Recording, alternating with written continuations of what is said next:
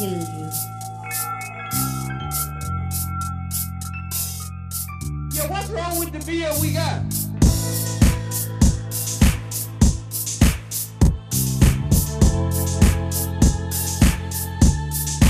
The beer we got tastes pretty good, huh?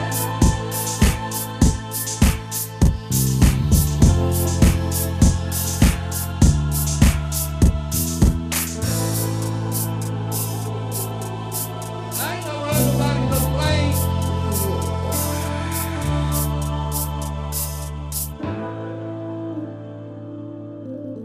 From Germany.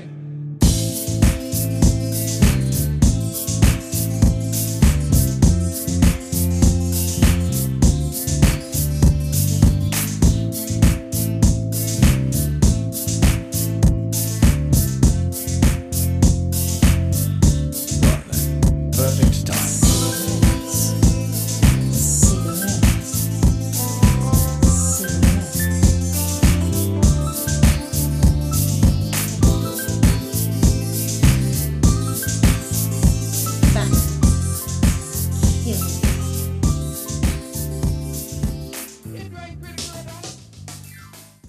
Yeah, you've got to love the weather. It's raining and it's August 8th, the first day of deeming. So welcome to that. With me tonight is Mr. Alex Clark from CASA, who we all know, and the very best producer that money can't buy, which is good because I'm still not paying him who was just at UK Vape Fest. And I'm assuming that was a significantly more cheerful time than what we're having here now. Yes. How was it? Did you have fun? Oh, yeah. Oh, yes. I mean, saw lots of people for the first time and lots of people I met previously. New modders I've talked to, old modders. Scared a lot of younger vapors with my vaping habits. You know, gave out tips on mod making and just so brilliant. But mainly, yeah, Vape Fest's the more social event. Yeah. But there are 75 different vendors there. Wow. And I won a raffle prize, so yeah. Which is totally awesome. But we can discuss that later. Sure. Alex, are you here? He's making coffee. He's making coffee. He's popped up to make coffee. But yeah, day one deeming. Yes, deeming day one, and judging from Facebook. Yeah, Facebook has going. Judging from the posts I see on Facebook, people are either completely unprepared, have no clue what's going on, or have made up some sort of regulation in their head that I didn't see or read. So it looks like it's going to be an interesting first few days. I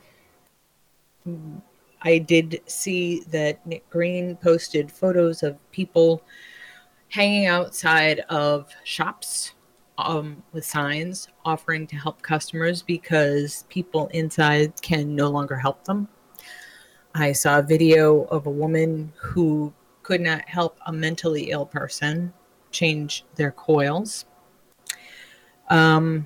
It's been heartbreaking, and I didn't spend most of the day on social media. I spent most of the day with a massive headache working. So to come home to this is just, it feels utterly demoralizing.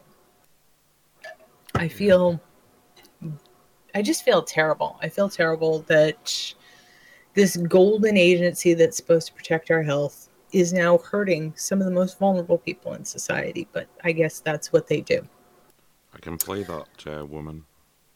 Would you play the video? Yeah. Be warned. There's cursing. Yeah. So, here we go. This is Skip Murray, aka Mama Vape.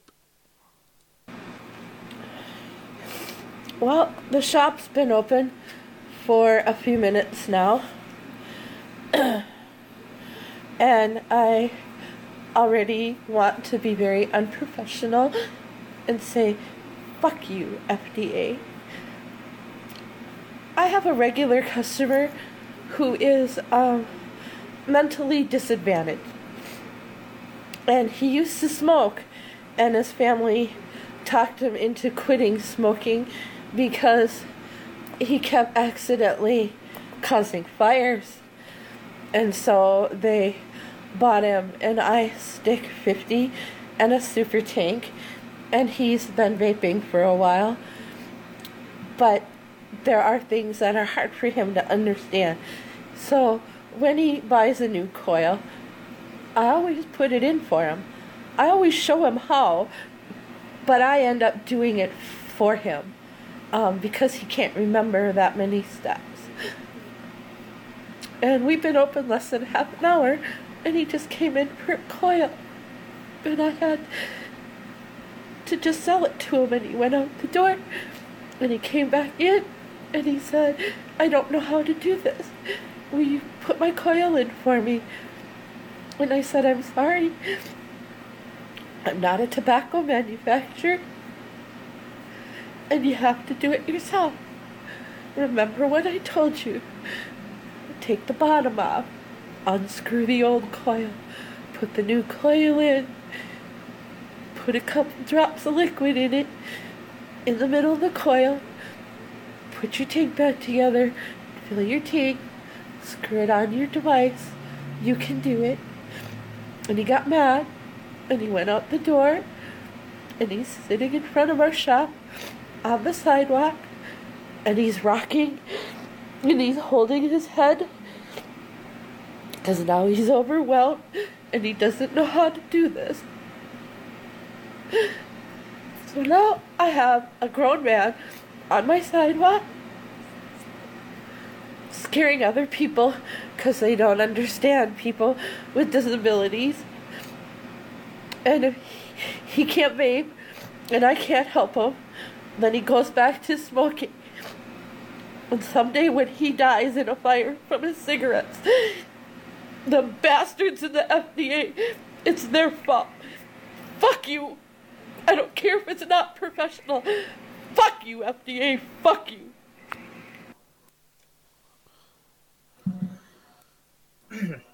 Yeah. Yeah. Well, that's the FDA helping keep tobacco products away from children.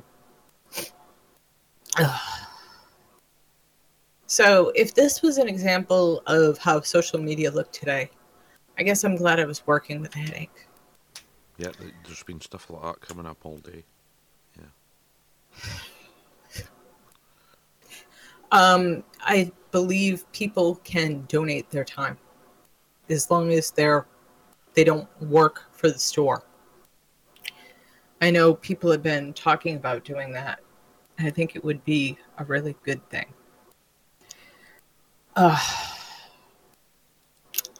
Yeah. Yeah. I'm back, by the way. I listened to that whole thing again. I know.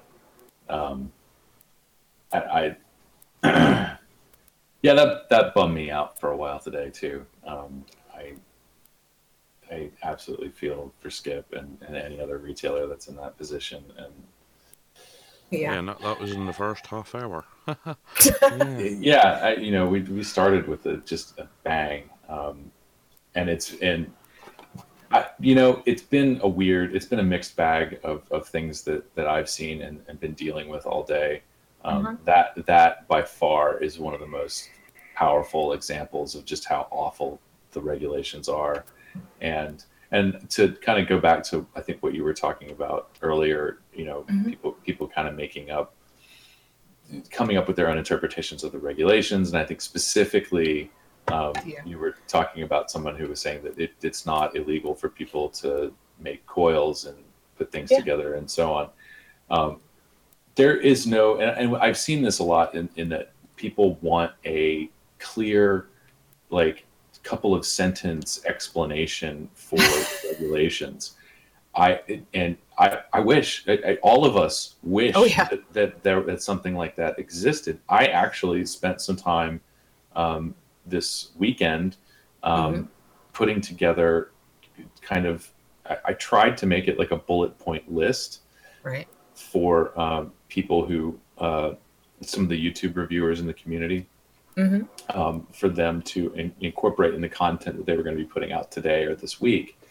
Yeah. And I could not do it. It was there is no, I cannot reduce these complex regulations down to a couple of sentences. There's just no way to do it. I mean, I guess I could. They would be extremely long and very confused. They would be even more confusing than what's written. Yeah. So there is no one place to kind of, I'm sitting here trying to answer this question by looking at the regulations. And actually, if you go on, this is kind of an interesting thing to do for people who would like to contribute to discussions about what the regulations actually say. If you go to the actual Federal Register site, each paragraph it's set up so that you can link specifically to that paragraph, and you can share that link and talk about it, whatever, however you want to do this on social media or in forums. So it's an interesting way to reference the official language and talk about it. Right. But when we talk about things like, are shops able to manufacture in-house anymore? Well, technically, kind of. Practically, No. it's complicated, and it's too complicated for these small independent businesses to do it without getting into some sort of trouble. Right. And this all comes down to a level of precision and consistency that I think a lot of us can agree is not always present in a vape shop. It's just, to kind of give you an example. I mean, the way that I vape, I've wrapped my coils, and as long as it's somewhere between 0.7 and 1, Right. I'm totally cool with it. And, I add nicotine to the liquids that I have. If it's anywhere between 36 and 46, I'm fine. I don't care. I mean, I know that other people are a little bit more precise about it, but even then, and I actually had a conversation with somebody today, and I said, I imagine this a lot like cooking. You're following a recipe. How hard is that? And she said, yeah, it's exactly like that. Yeah, and exactly. I said, the only thing is that you have to demonstrate to the FDA that you're able to nail that recipe every single time, and you're doing it in a sanitary facility. With, I'm assuming they're going to want to see some precision instruments. There's certain protocols, I think, that people are required to follow in a lab to make sure that things are sanitary. If you're doing that behind the counter, that's not going to meet anybody's guidelines for where you should be manufacturing e-liquid. Even component parts like coils, where that's what's directly affecting the how the liquid is vaporized, and it changes. I forget the official wording, but there are manufacturing standards for component parts like that in other industries, not in vapor, because again, the deeming regulations didn't actually put forth any meaningful regulations that improved the products or the manufacturing practices for industry. Those are things that we imagine and speculate that people are going to have a hard time doing. And the real thing, the thing that will trip people up is and I heard Gregory Conley suggest this when we were in Las Vegas, was, for people who are manufacturing coils in their shop, he sort of challenged them to say, look, go ahead and do it. Like, document each coil in each resistance level, give it a PLU code in the point of sale system, and have it documented as built, manufactured, sold on the market prior to August 8th, and continue doing that. That would be one way to attempt to comply. There's a lot of labor that goes into that up front. Mhm. But that's basic. That's one of the things that FDA is asking for. Yeah. The problem is, what's this, I guess would be like standard of deviation that would be acceptable. So if you're marketing and selling a zero point 0.5 ohm coil, if it's 0.55, does that make it a completely new product? Right. Or what if you didn't build a 0.6 ohm coil? You went from 0.5 to 0.7 and you build a 0.5 coil. Well, Sure. this is all incredibly nitpicky, by the way. I understand that. It's just these are the scenarios that people should be prepared for, Right. because of the product that we're talking about. We're Well, not. we also we don't know. We sat. I know you sat and read the regulations too. You wanted to scream. I did too. It's not really clear. One page will say one thing, another page will say something different, and it's just not clear. And if you're manufacturing coils, a lot of things can affect that. Not things that include the way the user does it. There might be a problem with the metal, not even a problem. There just might be a slight differential in the chemical components of the metal Well, that completely. Go ahead. yeah. Well, I did before we lump in all kind of I don't want to say custom coils, but I mean, it's essentially what it is. They're the sort of free floating coils that you attach on a rebuildable device yourself. Right. Before we include all of those, I did have the pleasure of meeting somebody in Tacoma who, that's his business, that's his product. He hand builds coils and is, capable of doing it in a very precise and consistent way. And so, he's somebody that will be able to continue selling and marketing his coils. And there are other people out there like him that can continue doing that. The problem area that we're talking about here is, the guy you have on staff that's building coils for customers as they come in the door. There's so much variability in there that it's just, there's a lot of front end work that had to have been done prior to today. Yeah. That if you're asking this question now, you're obviously not prepared. And if you manufacture a coil in your shop and you're just setting up that system today, you are effectively manufacturing a new tobacco product. Yeah. And that's the line. That's where we're getting into problems. Yeah. And I'm actually kind of surprised that we haven't heard any stories of compliance officers coming in to shops today. Yeah. Maybe that has happened and we just haven't heard about it yet. They might be going in undercover too. That's also possible. Yeah. So, we're kind of waiting to see exactly what they might do, and they may ultimately be relying on complaints before they take action. Right. It really just depends on how gung ho your state or local Health and Human Services department is. Yeah. I mean, and we just don't. We don't. It's not like we have people from the state and local health departments that will tell us this stuff, what they're looking for, what they're checking for. So, I mean, I'm hoping the way we find out is not that someone gets dinked and comes to social media to spread off. Do you know what I mean? Yeah, I mean, the good news is that the fines for, I was looking at some guidance regarding kind of the fine schedule for fines and penalties.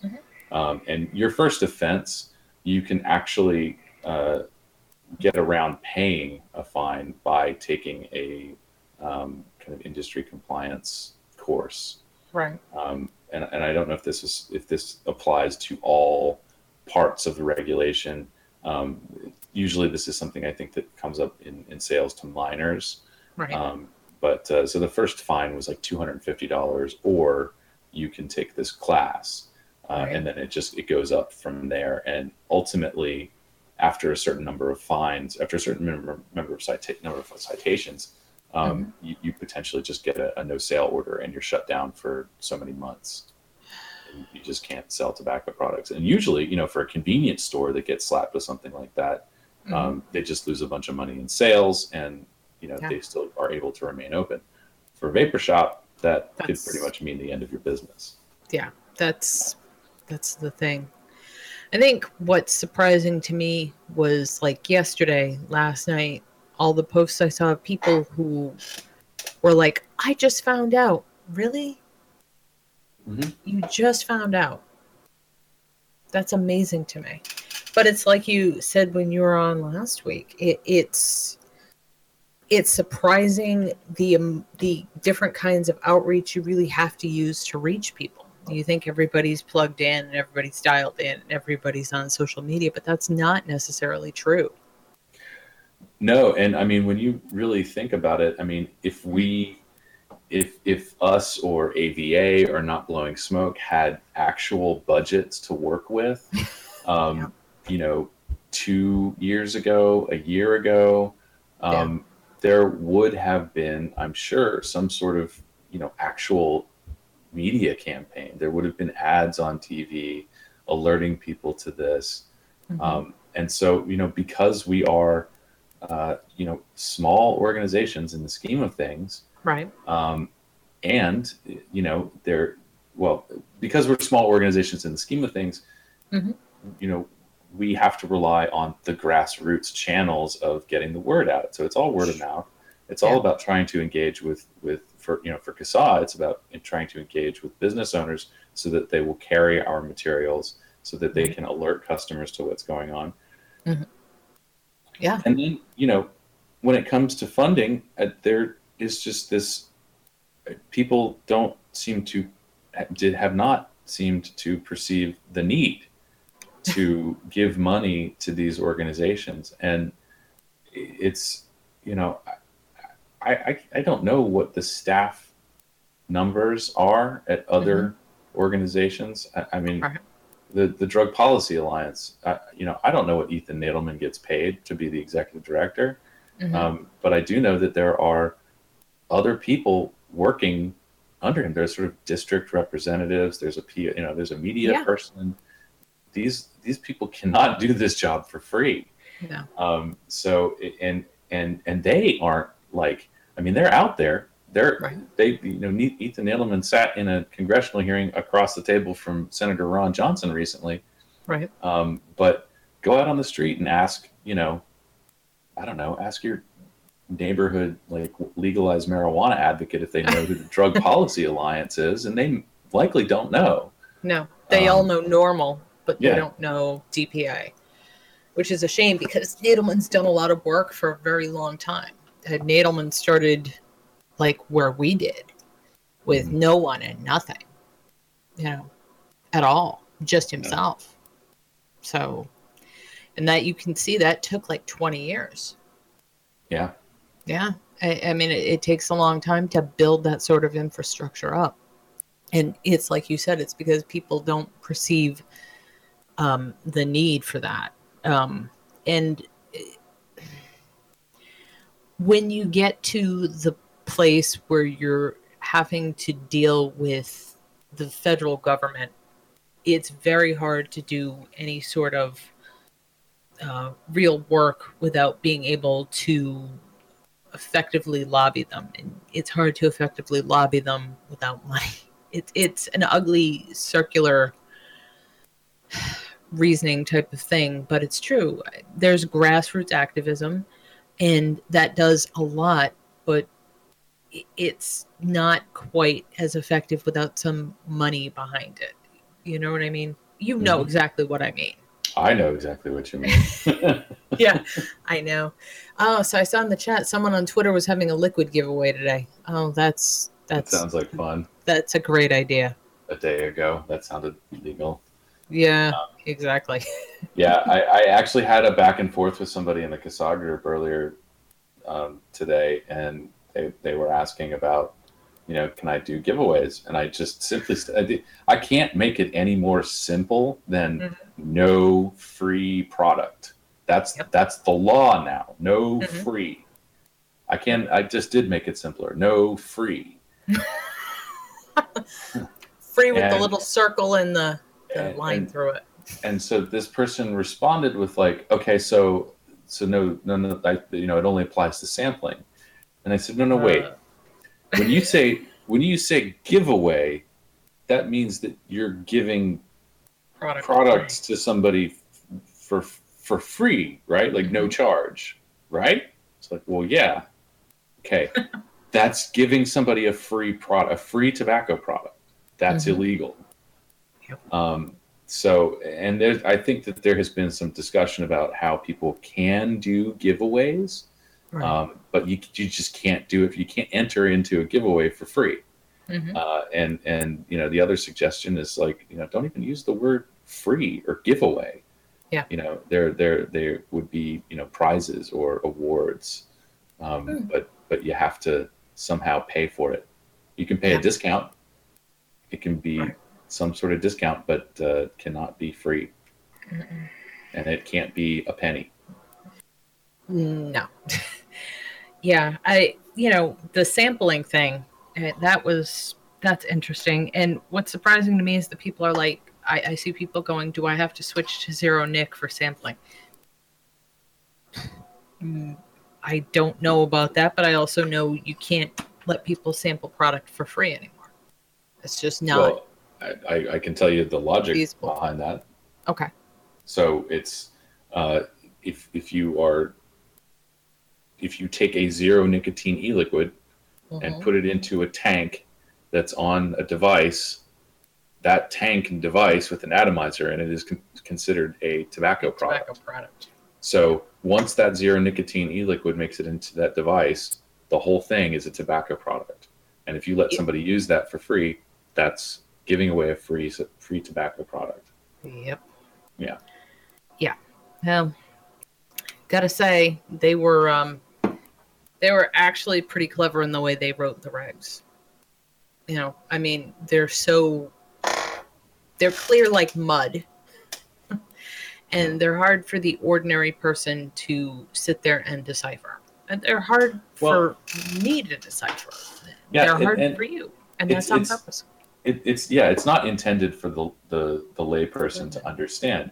They write these regulations, I think, with the understanding that the type of manufacturers and retailers that they're going to retain are the type that can hire lawyers, that can pay dues to a trade association that will help them with compliance guidance. This was not intended for small businesses to understand or to comply with, and this is part of, I think, what Ron Johnson is going after in his letters to the FDA and asking them to justify this. Exactly. It's regulation that protects large business and kills small industry. Yeah. Basically. Yeah. If you're a little guy, it's not for you. And it's it's an absolute shame that that's the backbone of vaping, is the small businesses, the little guys, the ones who just started to help people out. And those are the ones that are being effectively punished by this stuff the most. The little guy who can't maybe afford a lawyer, but genuinely wants to help people, is the one who's getting hurt the worst. Yeah, and that's where the consumer perspective comes into play very heavily. When we talk about the diverse vapor space, on one hand, we're talking about all the wonderful products that are out there.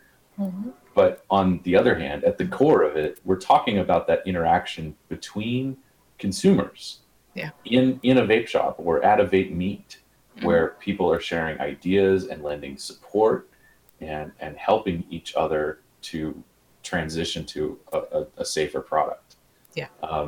If the diverse vapor market goes away, then you lose that very important component to keeping people engaged with the products. And that part right there to me is plays a huge part in this looming public health disaster. Yeah. I'm surprised at how many people this sort of shocked. I mean, I know what the FDA is like. I know the sorts of things they do, just because, if you read stuff about the way they've gone after people who manufacture cherry juice, cherry juice is really good for gout. Like sour cherry juice is good for like gout and arthritis. It's a folk remedy. People know that. And if people marketed cherry juice as such, I mean, the FDA went after them that they were selling a new drug. Just from that sort of interaction between the FDA and a natural product manufacturer, I'm kind of surprised people didn't get the message that that's kind of how it was going to go with us. Do you know what I mean? Mm-hmm. Non-nicotine e-liquid is a tobacco product because we say it is. Cherry juice, which people have used for centuries for whatever, and it's like a well-known folk remedy. This is a new drug because we say it is. It's just surprising to me that it's such a shock to people. This is the way the FDA does business, for lack of a better word. An even higher profile case was General Mills. Oh, and Cheerios. Cheerios. Yeah. People probably, and I think a lot of people kind of missed it, but the messaging that is on the box of a Cheerios is different than it was a few years ago because the FDA ruled that the General Mills was making a health claim. Yeah. I believe that Cheerios cannot say that their product will help you lower your cholesterol. Yeah. That statement is reserved for expensive drugs that have been through expensive drug trials. And I can't attest to whether or not eating Cheerios is going to lower your cholesterol, and it doesn't really fall under the classification of folk remedy. Right. But hey. But that is just kind of their stock in trade and the way that they do things. And most of the money the FDA makes is not from the federal government, although they do have a budget. But they make a lot of money from drug companies submitting drugs. They have a fee schedule for all of this stuff. They're not in it to protect the little guy. They're in it they say they're in it to protect the public's health. In some ways, I believe them, except for Chantix. I really can't believe they removed the black box warning from that stuff, because dealt with it. That was a pretty miserable experience. And I know a lot of people who are still having problems from that years later after taking it. But they put a black box warning on them. They took it off. And there was a case recently, and I know nobody cares about this, where a man went to jail. He had an undiagnosed mental health issue. He went to jail and he was on Chantix. I don't know what happened in jail, but the man gouged out his own eyes while he was on Chantix. And the FDA is still good with that, not having a black box warning anymore. And yet people with undiagnosed mental health issues, that happens quite a lot. Healthcare is expensive. People don't see doctors like they used to. People can't afford this sort of stuff. And, it affects the poorest people the worst, of course. And yet the FDA is absolutely fine with that, not having a black box warning.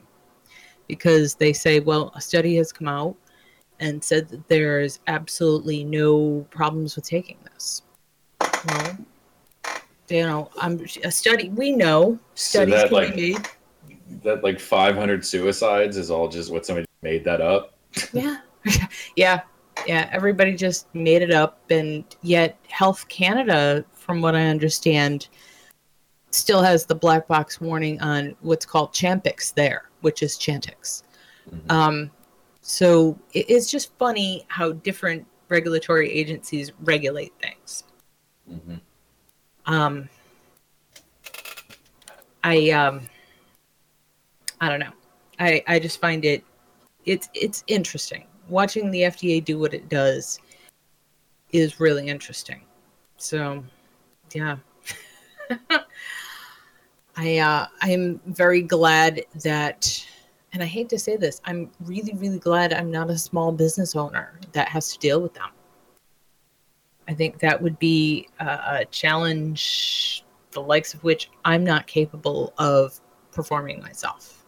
So, to everybody out there who's still keeping on and still doing it, kudos. Congratulations for being able to stand up and do this. Yeah, It's not going to be easy. Go ahead. and I think that that there should be some reassurance given to. Mhm.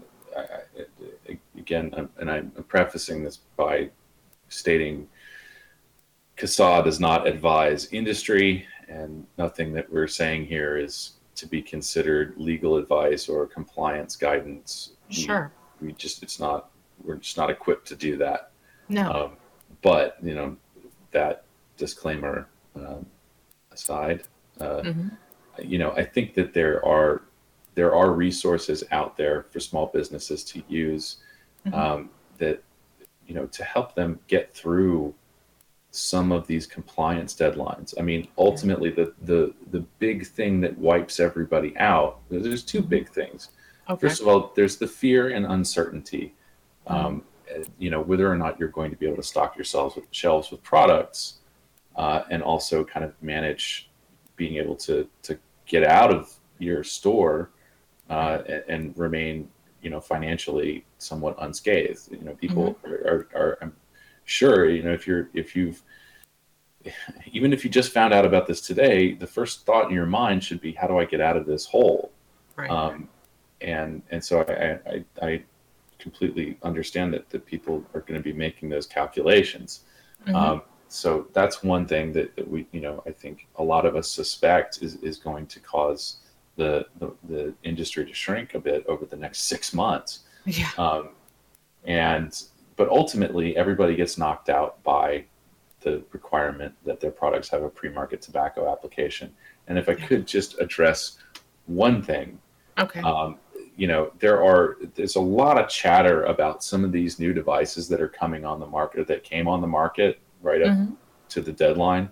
Sure. These sort of all-in-one devices with proprietary tanks, and I believe there's one that has um, it has technology in it so that you have to be like near the. It's a refillable thing, but it only works with that particular brand of e-liquid. Sure. So it has some sort of like, I forget the name for the technology, but your phone uses it and other things. Um, Right. it's near something, and you kind of have to touch the bottle to the device to get it to work. And they use a non-tobacco derived nicotine. Um, Oh God, I and bet that's so expensive.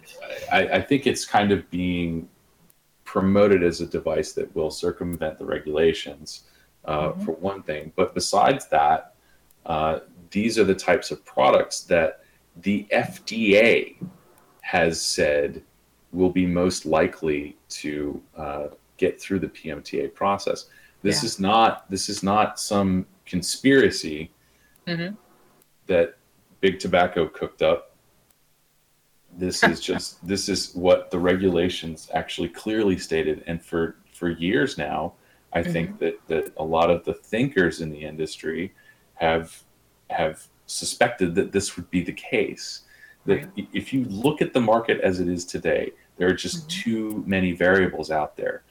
Right. No regulatory agency, at least not with the weird mission of the FDA, is going to look at this market and be like, "Oh yeah, totally. We can live with all the variability here. That makes perfect sense to us." and still be within the letter of the law of the Tobacco Control Act. So it's just, that's something that has been in the works for years, and this is not a new thing. So for people that are thinking that this just kind of came out of left field, and the big players got together and have been conspiring to tank the industry for the sake of this one product and the almighty dollar. I think it's great if some products are going to remain on the market after 2018. But even still, like, some of these all-in-one devices are going to have problems getting through. There's nobody's got a silver bullet. And, just like we have problems putting this thing into bullet points, the manufacturers, the entrepreneurs, and even the damn regulators cannot understand what has been written. So there's a lot of trial and error in a space where trial and error just isn't all that affordable. No, and it's kind of shocking that they're trying to regulate something as not just diverse but as complex as vaping, as though it were just a simple thing, because it's not.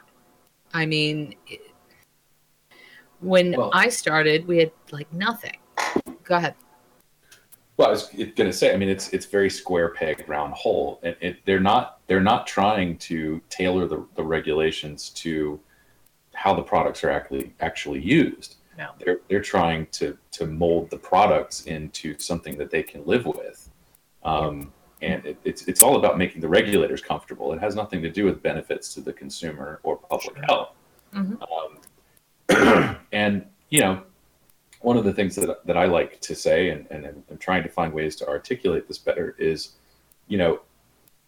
again, referring back to the phenomenon of the kind of informal organic support network that has sprung up around the sitting areas in a vape shop. These products, that culture has engaged and provided support to people at no cost to the taxpayer in ways that millions of dollars have been thrown at cessation services and, community health programs, city health programs. Sure. They just cannot replicate what is going on in a vapor shop. No. And I mean, dollar for dollar, I mean, even if there's sort of mediocre results from that sort of culture in a vape shop, it's still just worlds of improvement compared to what the anti-smoking efforts have tried to come up with. Oh, sure. Well, and that's because I think the anti-smoking culture is based on the concept of punishment, which is a puritanical sort of thought where you punish people for both any sort of illness they would get and also their enjoyment of what they're doing. And that seems to be the way they want to, in air quotes, help people, is by punishing them. Of course, people are going to want to walk away from something like that to something that they can still have fun with, and is probably much less harmful to them.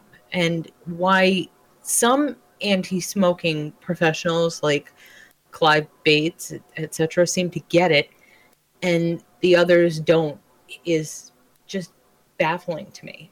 It's almost like, I don't want to say they're butthurt that their solutions didn't work, but it almost feels that way when you look at the kind of things that they do versus the kind of things that we do.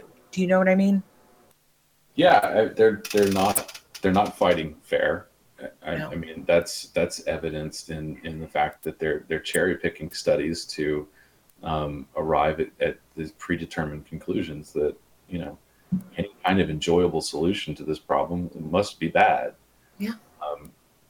And yeah, actually, when we were at the Tobacco Harm Reduction Conference in Brooklyn, I believe Helen Redman, okay, I forget exactly her title and the organization she works for, but she's done a lot of work, I think, with mentally ill people and recovering drug addicts. And that was one of the things that she was speaking about and that was actually kind of the one of the focuses of the conference was the fact that mental patients are smoking is disproportionately higher in people with mental diseases or mental issues. And it's just the point that she touched on was that there's just this never-ending campaign of shaming people who are smokers with little regard to actual data that suggests that a number of factors that would predispose someone to picking up cigarettes. I mean, that being predisposed to engaging in a risky behavior means that it's to some extent beyond your control. And there's first of all, there's a level of communication that's not present. I learned an awful lot about myself when I went into drug treatment, but that's not an experience that a lot of alcoholics and addicts can afford, nor are they given. And this is one of the reasons I think why relapse rates are so high, because people just are not provided the appropriate amount of information. And instead, people like me who have done risky and not so intelligent things, are just sort of regarded as bad people. And even when we manage to turn our lives around and do the right thing, we're still branded as a dumb smoker or a person with an alcohol problem. People that are close to me are still kind of like, can I do certain things around you? Like, and I don't know how much of it is like their concern for me or their concern that I'm going to slip and turn into a raging asshole again. I don't know. But it's just that there's a lot of myth around, addiction and substance abuse and so on. And whatever. I totally went down a tangent there, and I apologize. No, that's okay. I'm going to follow you down on the tangent. I have a problem. I have a drinking problem. I will flat out tell you that. I have a drinking problem because I'm in pain 24 hours a day, 7 days a week, and it doesn't go away. Alcohol is the easiest way to anesthetize that. I don't drink anymore. I'm not the world's happiest person, but I did a lot of stupid stuff when I drank. I have a brother who died in his 50s as a heroin addict. My parents were nice, normal people. We had a nice, normal upbringing. We grew up on a farm. It doesn't get any more nice and normal than that. My parents didn't have addiction issues. My brothers and I do.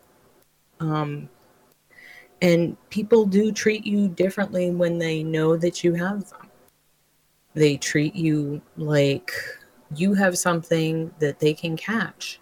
That's simply not true. That has nothing to do with it, but they paint you with the pariah brush because they're making a moral judgment on a medical issue. And that's a lot of the problem with addiction and addiction treatment in a nutshell. This is not a moral issue. This is a medical issue. And people don't want to see that. And a lot of people who have medical problems like this end up in jail. It's certainly no way to help anyone. That's no way to help someone get treatment. That's no way to help someone straighten out their lives and go in a good direction. No way to help them be a better person. And it's because we think it's okay to punish people who have a problem, whether it's smoking, whether it's drinking, whether it's heroin addiction. And it's all based on moral judgment and has nothing to do with facts.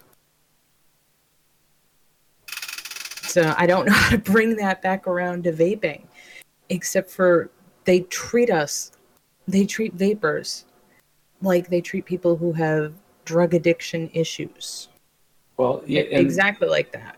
And that, I think, comes back to their misunderstanding of nicotine and this inability to acknowledge that people use nicotine for pleasure, and in some cases, people are able to manage some mild symptoms by using nicotine on their own. They don't have to, you know, subject themselves to powerful medications that cost a lot of money and make them feel bad. They can simply manage, things like, there are mild forms of depression out there. There are, people with issues of motivation or focusing and all of these things. Nicotine has been shown to actually help people with that. There's one here. Hi. I I have particular mental health problems to do with memory and concentration. And my psychiatrist has said, under no circumstances have I got to stop using nicotine. Yeah. I mean, it works. It works in certain areas of the brain. And it stimulates at the same time that it relaxes. So it stimulates the parts of your brain that are really good for cognition, while at the same time relaxing you. So that's why I think a lot of people really enjoy vaping. You're taking the death out of the equation, to put it simply. Yeah, I don't see anybody judging me for my relationship to coffee, and I use coffee for very similar reasons, not as frequently as I use nicotine, but I have found myself at 8:00 at night on edge. Even and I would, a cup of coffee is actually what would do it for me. And but there's no public shaming campaign for coffee drinkers. Nobody yet. Nobody looks down their noses at the line at Starbucks saying like, "Oh, you're just a bunch of caffeine addicts." No, they jump in the line. They say, "I want my coffee flavored milkshake too." Yeah, you really don't see people saying, "You dirty Java addicts," and your horrible K-cup addiction. So, ultimately, this is not about it. The anti-tobacco people, anti-nicotine people want to make it about nicotine because they're just running out of arguments. And I agree. It's really and I've said this before. I think on our updates. Ultimately that strategy is doing a disservice to all other fields of addiction studies and addiction treatment. And that's one of those things where we tie into efforts, I think, like the Drug Policy Alliance and any other kind of organization that's working on addiction issues. Well, one person who is really angry about the whole vaping thing is Father Jack. Yeah. Father Jack Kearney. I mean, how can you blame him for being angry?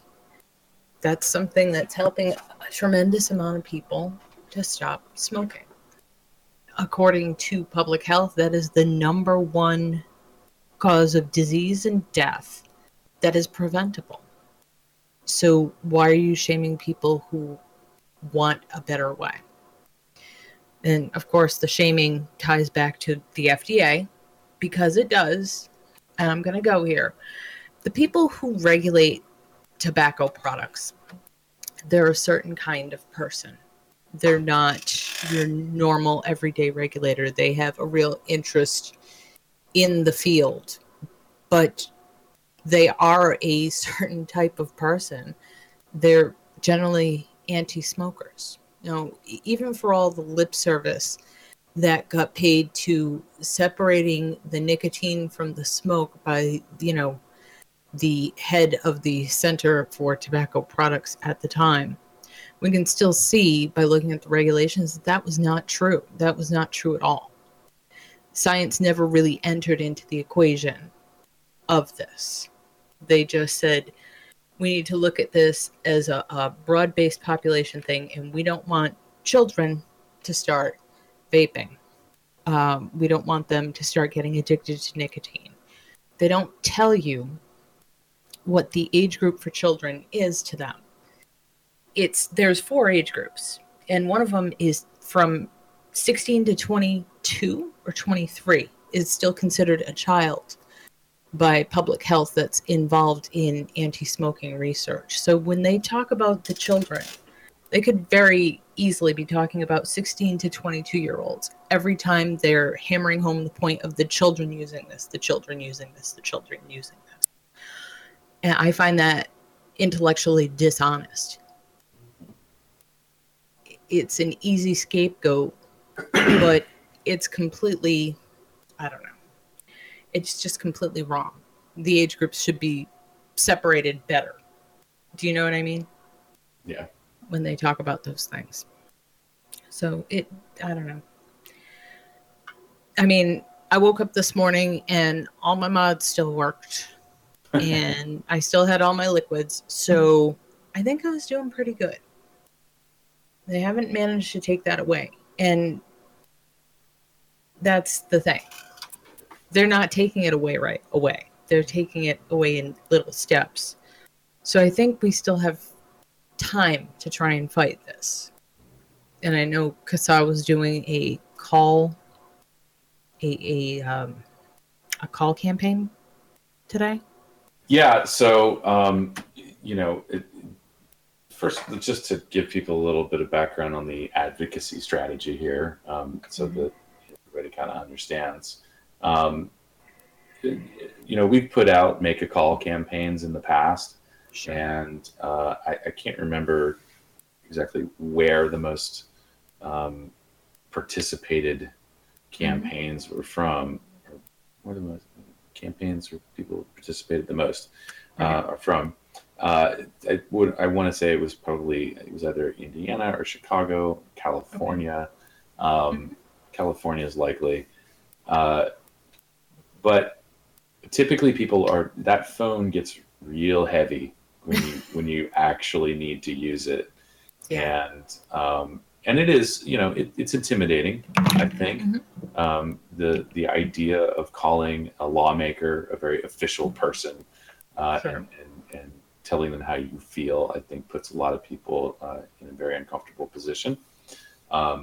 So I understand how people might feel about that. Right. But it's surprisingly very easy. And just keep in mind that you are paying for them to do what they're doing. So they're on your time. Don't ever forget that. Sure. They are a public servant. Yeah. They might forget it. Don't you forget it. Yeah.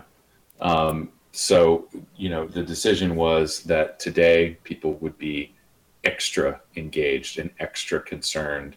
And so we made essentially a phone call version of our existing send an email campaign. Right. And this is on the heels of some advice I think that has been shared multiple times, which is typically, not always, but typically, if a lawmaker's staff receives 100 phone calls or more on a particular issue, a lawmaker gets briefed on it. And we are still at that stage where, given all of the legislative things that are happening in any given session, there's a lot of lawmakers out there that they don't know what the Cole-Bishop Amendment is. They may or may not know what HR 2058 is. We have there's a senator or a representative in Michigan. I think it's a senator, Debbie Stabenow. No. I don't know. And she seems to think that the Office of Management and Budget basically prevented the FDA from regulating e-cigarettes. I mean, I'm not exactly sure if that's what she has written as her boilerplate response, but it's along those lines. And really, she's referring to the article that came out that said that OMB told the FDA to take the language about flavors out of the final rule, which is true, but that does not prohibit or prevent the FDA from regulating the rest of the category. Exactly. So that's been her response to several people. Like, well, it sort of has this air of like, well, thanks for the letter, but FDA isn't doing this, so to Really? yeah, and so there are still tons of lawmakers out there that don't know. You think the vaping community is confused about these regulations? I try talking to a lawmaker about it, and it's they don't know. I mean, this is all their opinions about this industry. I think are largely based on what they understand about smoking, and that everybody knows or everybody feels that smoking is bad. Mm-hmm. And so they look at something like this and they just go with what they've seen on the local news or they've read here and there, and it's it must be bad, it looks like smoking. And that's the end of the amount of investment they have on this. Right. And so this is one of those things, and it goes to like, I just wanted to speak to a lot of the here we are, it's August 8th and bad things are happening. And there are every now and then, and I'm sure we'll see it every day going forward, you're going to have somebody that says, oh, well, these organizations and they don't do anything and we need to try a different strategy and form a new association to really do something. Yeah. That's not really how this works. And if you look at the numbers of people that have participated in or essentially awareness campaigns, these are campaigns to make lawmakers aware of the issue and how this rule is affecting real life human beings. Right. Those numbers compared to the rest of the population are remarkably low. And so it's not necessarily something that has caught the eye of enough lawmakers. We got a few. Right. We've got a bunch of co-sponsors on one bill. But it's just, this speaks to the fact that we just need to keep going with this campaign and get more people educated. I fully expect within the next couple months to be sitting in front of a congressman and have them say, I really didn't know much about this, but now I kind of see what's going on. I mean, that's we're years into this, and these folks are still finding out about this. So. Oh, yeah. The phone calls are absolutely important. It looks like we've had well over 1,000 people participate. I have estimated that about 60% of those people have actually made phone calls. Right. And those are just the numbers that are being reported to us. So that's actually very, very good for something like this. I don't know how that compares to the way other campaigns are run, but 60% participation is pretty good. Well, it is. Yeah. And my goal here is thousands more, and that each representative in the country receives 100 phone calls this week, which is lofty, I know, but it just this has to happen. So, and that's out there, august8th.org. Yeah. And just spread that around all over the place. Yeah, exactly. It's amazing to me. Well, it's not really amazing to me. I watch a lot of C-SPAN. Mm-hmm. So seeing the things that lawmakers say about bills that they have supposedly read but haven't is not really surprising to me. But what is surprising to me is the amount of people who are going to go to the polls and vote for that same person who doesn't care about them at all, to go back in and do that same sort of job over and over again. I think lawmakers don't, because they spend so much time campaigning and so little time worrying about what issues are actually important to people, they don't have any fear that they might lose their jobs over things like this. I don't know. I don't know why you would think you would still keep your job if you're ignoring a significant portion of the people you are paid to represent. Well, go ahead. The thing about that is, I mean, just like what we're talking about with the information that FDA used to base their, even the urgency of finalizing the deeming rule, Mm-hmm.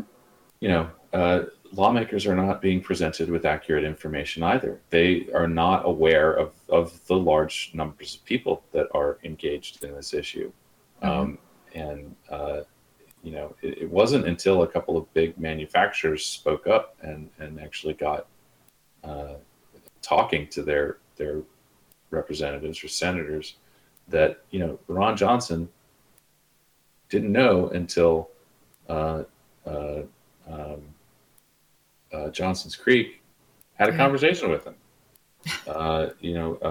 Sanford Bishop in Georgia didn't know the significance of of Cole Bishop until a manufacturer from his district spoke up and said, "Hey, man, I employ a lot of people, and we got a lot of customers, and this is a big issue for you." Yeah. So that's they're being presented with the scary, the vapor products and tobacco companies are out to eat your children. That's the information that they're getting on a regular basis. They're just not. So I think as more lawmakers become aware, unless they're just completely soulless, I think they're going to wake up and start supporting the vapors. Well, I think so too, and it's a lot of this is a numbers game, like you've said before. The amount of phone calls somebody gets, the amount of handwritten letters somebody gets, all of these things count. And they count a lot more than I hate to say emails do. I mean, emails count, of course, but an actual phone call, somebody took the time to call you and tell you how this was going to affect them, affect their business, affect the amount of money you were going to be able to bring in from a certain district. That's huge. They deal in numbers. I don't want to say lives mean nothing to them, but I think maybe that's kind of true. Oh, speaking of lives, tell me about 1 billion lives. Yeah, so I can't believe I waited this long to talk about it, actually. Well, it was kind of a big day today. Go ahead.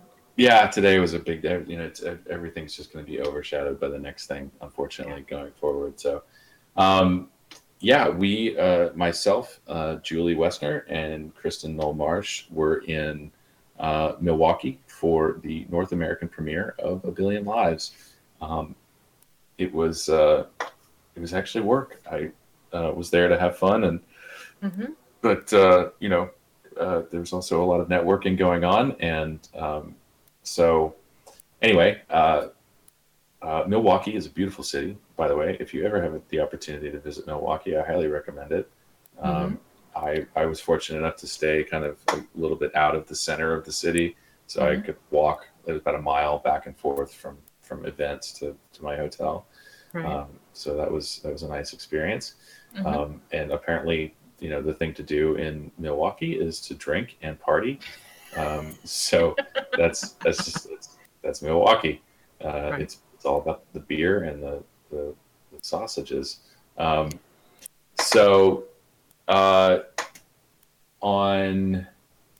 Let's see, we kind of missed some of the lunches and some of the ancillary events that were going on. We actually had kind of a working lunch with some people on Saturday before the premiere.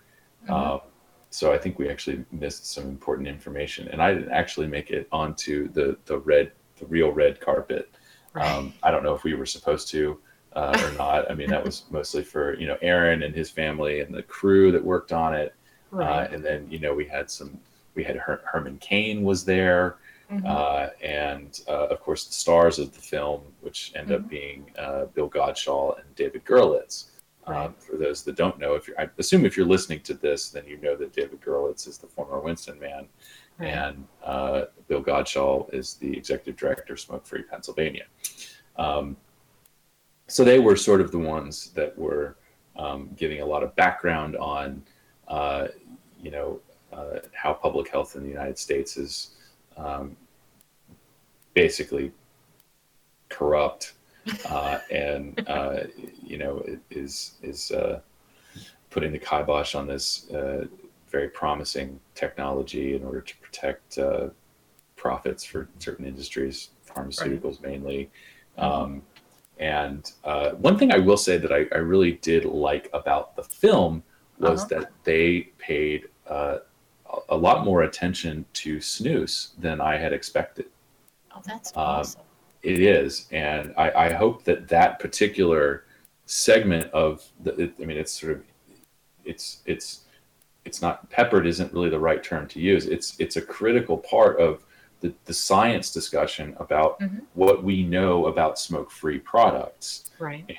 And that is, something that I think a lot of vapors don't realize is that smokeless tobacco really is kind of the original form of tobacco harm reduction. Sure. And there's lots of data to back that up. And so a lot of that information is imparted in the movie, and I found that to be very valuable and very appreciative of that section. Sure. Those sections. And of course you have experts from the UK. Clive Bates is featured in it. Right. I'm horrible with names, and I'm going to miss a bunch of people. But the ones that I know and I have met, of course, I believe Ricardo Pelosa's in there, Clive Bates, and Oliver from Kershaw, or Oliver Kershaw is in there as well. And so a very well-rounded, cast of very knowledgeable people speaking about vapor products, and some important kind of very personal testimonials from a couple of people. I don't want to give everything away because people should really go see this. I will say, and I think I want to kind of echo things that I think Aaron Biebert has said, is that this is not necessarily a film for the vaping community. If you've been engaged in this issue, you kind of already know a lot of this stuff. It's not necessarily going to blow your mind. This is for people who are skeptical of tobacco harm reduction. But I do immediately have to roll some of that back because of the discussion about snus. So to some extent, if you're a vapor and you don't understand the wide range that what is all covered under the tobacco harm reduction umbrella, this film may very well be an eye opener to you. I can see a lot of sort of the diet. So, you have those vapors that have sort of turned anti-smoking, and I think for a lot of them, this would be an eye-opening film. So I'll immediately take that back. There's a large segment of the vaping community that does not understand the tobacco harm reduction argument. And recently, I have seen discussions where people were sort of questioning CASA's mission in that we support all forms of smoke-free products. Sure. Nearly all forms of smoke-free products. I know that there's some that are out there that are just absolutely horrible. Gutka, no. Not stuff like that. But by and large, smoke-free tobacco products and vapor products fall under that harm reduction umbrella. It was well done. It was a good event, and I guess I would be remiss if I didn't disclose the fact that the fire alarm did go off in the movie theater. I heard rumors. Apparently, somebody was in the bathroom and they vaped in the bathroom, and it set off the fire alarm. And it was sort of funny because it was funny and embarrassing at the same time. But there was a large segment of the crowd got up to evacuate. And it was not half the audience. It wasn't, nothing like that. But it was, people that I'm sure were unaware of what happens at vape events. And it's not always, but every now and then, more often than we would like, somebody sets off a fire alarm because they're vaping too close to it or too much volume or whatever. And it's, this could have well been an accident. I mean, it was just, somebody just didn't think it through and whatever. Mhm. And it was, it was somebody actually behind us remarked, like, all the vapors here know that this is just somebody made a bad move, and it's not real. It's Yeah. not, Yeah. Well, I mean, stealth vaping, I hate to say it, this is when I first started vaping, like we didn't really vape in public. You see the large volume of vapor coming out of a lot of the, I don't want to say newer vapors, but the younger vapors. We didn't really do that. We had to learn how to vape without creating visible vapor, so we Mhm. didn't upset people. Mhm. Because this was new technology, people weren't used to seeing it, and you know, the panic between smoke and vapor. I think that's an art form that's not really taught anymore.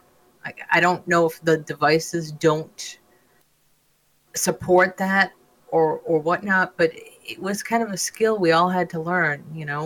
Take a short drag and blow the vapor down your shirt, um, all that sort of thing, just so you didn't, I guess, scare the straights. uh, yeah, I think people just don't do that anymore. They don't feel the need to, or they don't see any reason to. Like I don't know. But that would have been a good talent for people to learn how not Yeah, to create visible vapor. and I would be curious to see some research into that. Mhm. I think you pointed out something really valuable there, is that people use these products uh, wildly differently than they used to. Oh yeah. And we have these kind of weird discussions about, like, if you're using a product with really high nicotine, you're doing it wrong, or if you're not using it a specific way, you're doing it wrong, and that's Right.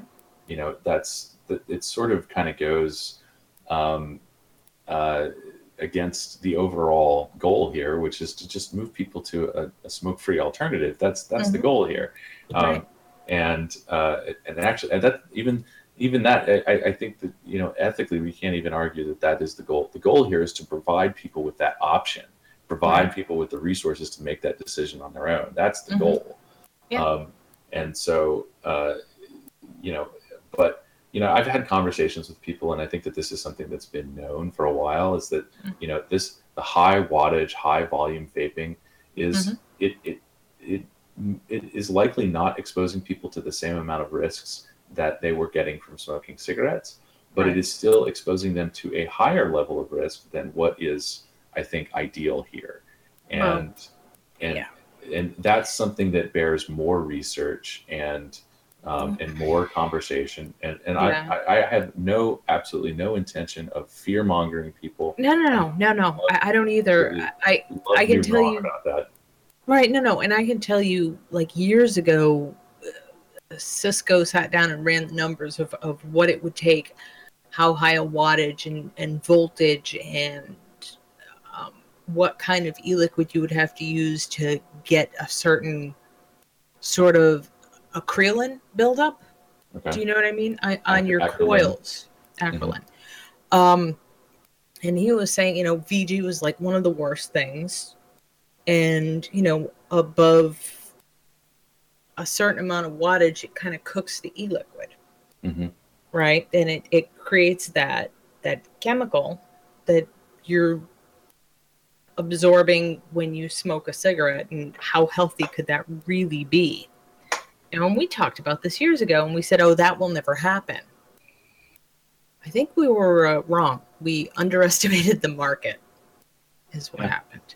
it, But it's happening, and yeah, it's people are definitely, it's sort of like they're trying to recreate the experience of smoking, but they've sort of hot rodded it now to where it's this, it's very showy. It's very and showy. in its own right, I understand that it is enjoyable. I mean, there's a Uh huh. flavor, there's a warmth to it, and there's the volume of it that people find very appealing. And Right.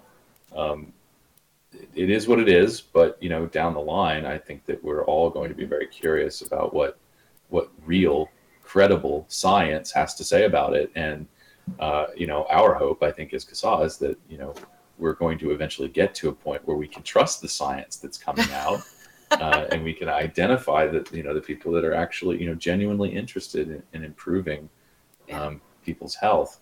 Mm-hmm. Sure.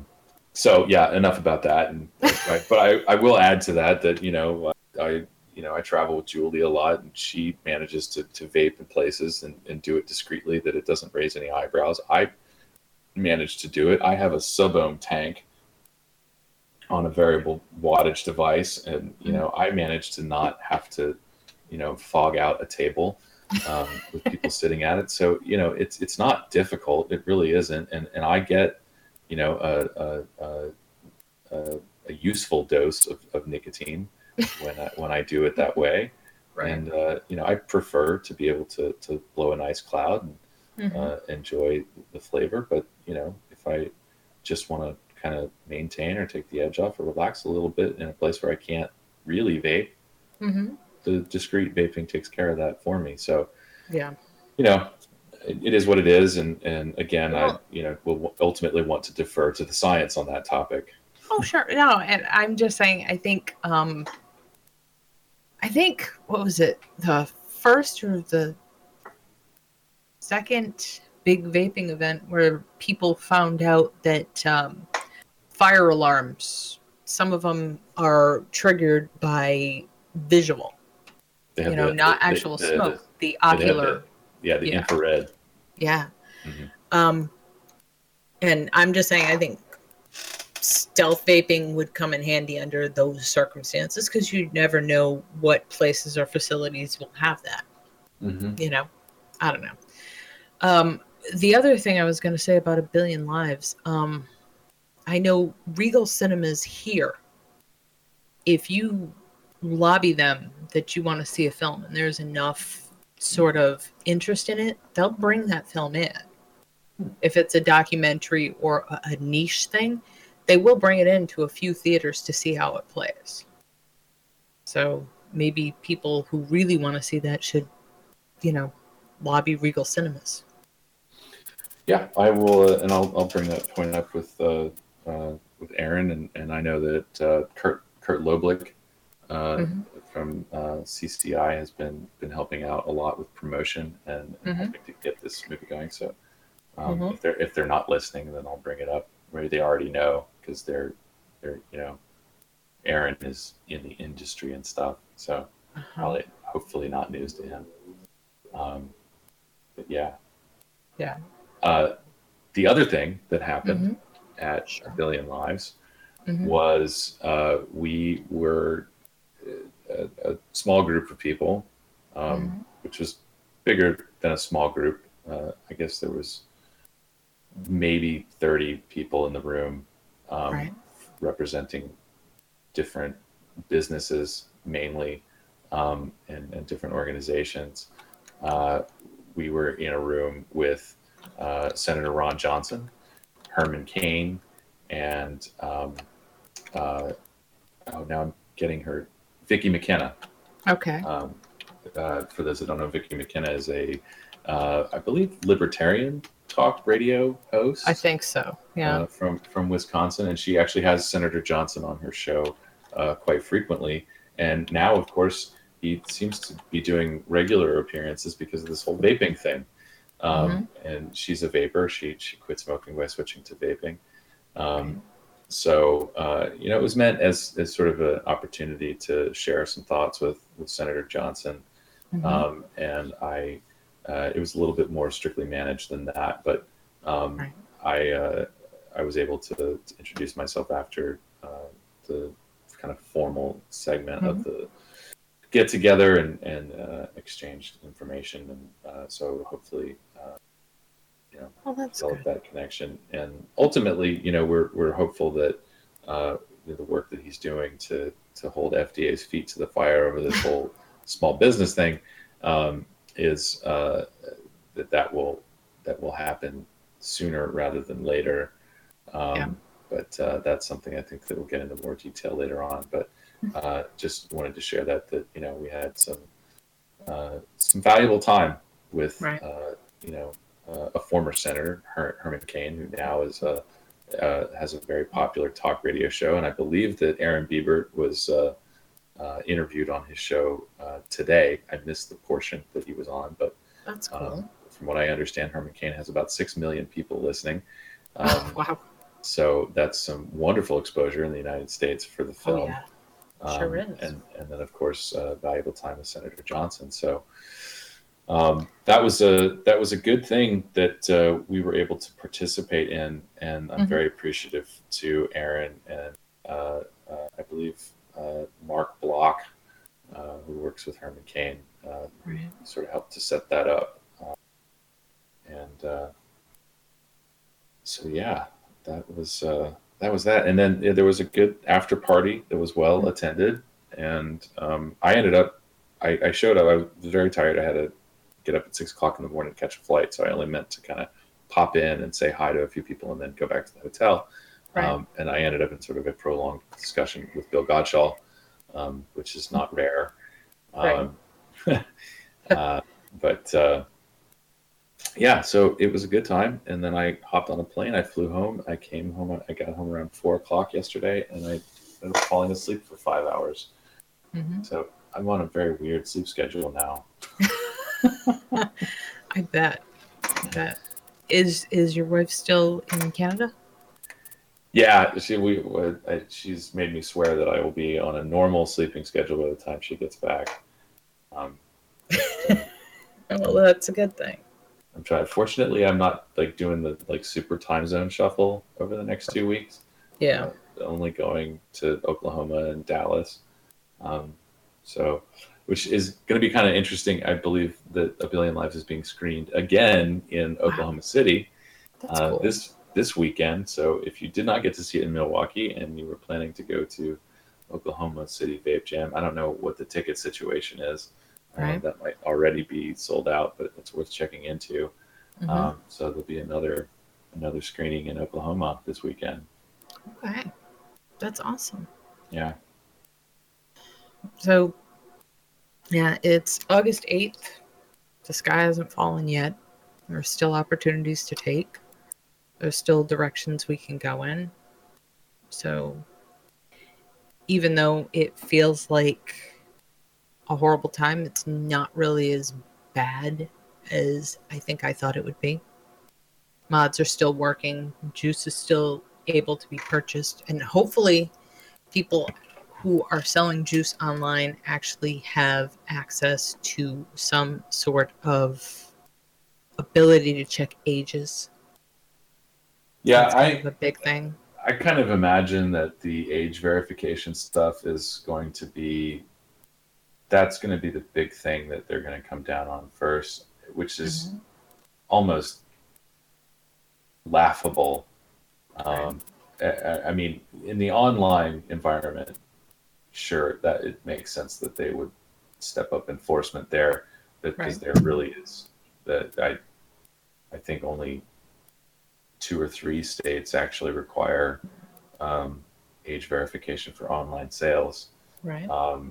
But at least in the brick and mortars, like I've said before, this deeming regulation only took care of Pennsylvania and Michigan. So, way to go, FDA. But yeah, I think enforcement of age verification for online sales is going to be a big one. And I do understand that I think people are probably having some predictable early struggles with getting up to speed with new age verification software. And so that's to be expected. Right. But yeah, generally, the vape shops are open, and people should continue to shop. And I encourage, we, from an advocacy perspective, we're in a very unique position right now, in that, for all of the years that we have been trying to convince people that this was about to happen, and that they need to get involved and get educated and get active.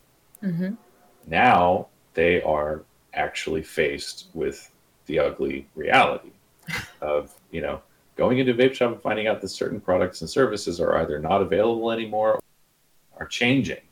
Right. that should inspire a lot of people to take action, and hopefully what we're seeing today continues on through the rest of the week. We need tens of thousands more people getting engaged. And, Sure. and yeah, that's how we do this. Yeah. I have nothing else. The lawmakers need to know what sort of complications these laws have made for people who are just ordinary people trying to run a small business, because I think they're completely unaware of it. And the tremendous potential of these products to benefit public health. That alone justifies lawmakers taking a second look at what the appropriate way to regulate the industry would be. Yeah. And nobody's advocating for anarchy here. But, there are things I think that policymakers can explore that would actually be, in the long run, beneficial to consumers and beneficial to manufacturers. Yeah, I agree. It feels like we've reached the end of the things we could possibly talk about this evening, Alex. Do you agree? I do agree, and I'm tired. Okay. So go lay down. And I have another video thing to do tonight. I'll be on Plumes of Hazard later. I don't normally plug other shows, but okay, no, please. They've been very good about having some quality information on there. Sure, exactly. Plug away. We're all part of the same community. So I think that's at like 10 o'clock. I screwed up the time, but whenever Plumes of Hazard is on, I'll be on there tonight. Awesome. I will check it out before I go lay down and take a headache pill. Yeah. Thank you so much for everything you do for us, Alex. And we'll see you next week, maybe? Maybe not. I might be traveling back from Oklahoma. We'll see how my flights line up. Okay. Hey, but it looks like there's going to be 10 viewings of A Billion Lives in Oklahoma. 10? Yeah. Wow. Yeah. Yep. Cool. Oklahoma's a lucky state. Yes, it is. So, thank you, Alex. And we'll see you the next time. If not next week, then maybe the week after or the week after that. We understand that you're busy. Thank you for everything you do for us. Cool. Thank you. Good night. Night. Okay. Barry, why don't you start talking about UK Vape Fest? Because I hate to say it, I drank a bunch of Red Bulls because they're the only thing that help with my headache, and I have to visit the restroom. Okay, so Thanks. Yeah, this past weekend it was the 5th UK Vape Fest, but the 3rd that's at the venue it's at now, which is an agricultural showground, which isn't different to most shows anywhere. But yeah, it's not as bad as it sounds. All the vendors have giant tents, like big show tents. And so did 3 of the UK forums.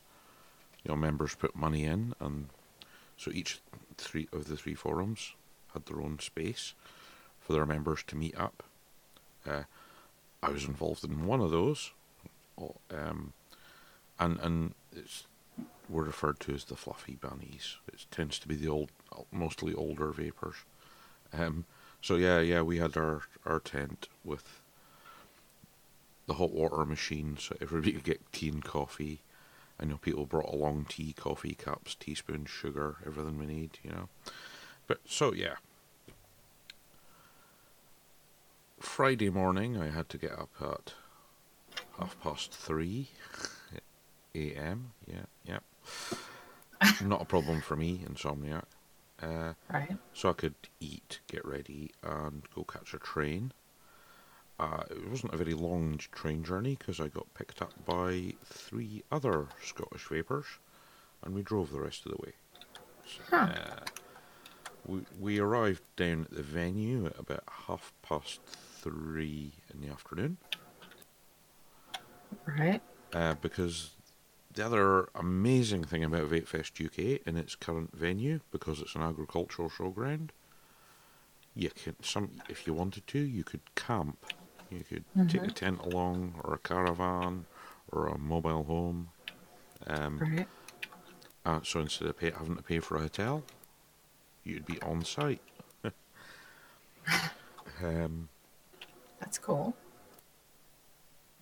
By the time I arrived, there was already other people setting up. So, good stuff. And slowly, over the course of the evening, more and more people arrive. And Friday night, of course, is the party night, because it's the night before the event. So, much alcohol was around the place. Also, much joy, because it's, for vapors, it's, you've not seen some of these people for a year since the last one. So, it's a big party, basically. Sure. It certainly is for me, because living where I do, apart from the people I went down with, I don't see many of the others face to face. So, very, very social. People got very, very drunk. Falling over, people losing mods and finding them in their pocket. All the classic stuff. And best bit, no smoke alarms to worry about. Well, yeah. Well, of course you're outdoors. So... And, people bring along their barbecue equipment, so you've got food, drink, friends. Yeah, big, big party. I mean, I don't drink much, but, I had a few drinks. Eventually I went off to, well, as I said, lie down, because sleep, well, I didn't know if I was going to be doing that. But, I got 45 minutes or so of sleep on the Friday night. Oh, my God. How do you not walk around with a constant crushing headache?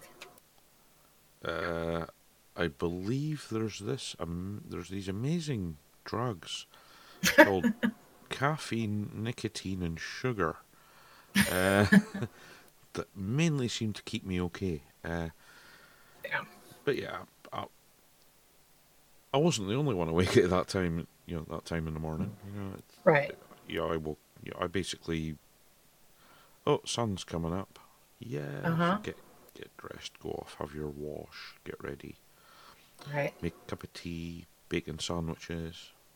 Because I'd brought my cooking gear, obviously. And other people start getting up.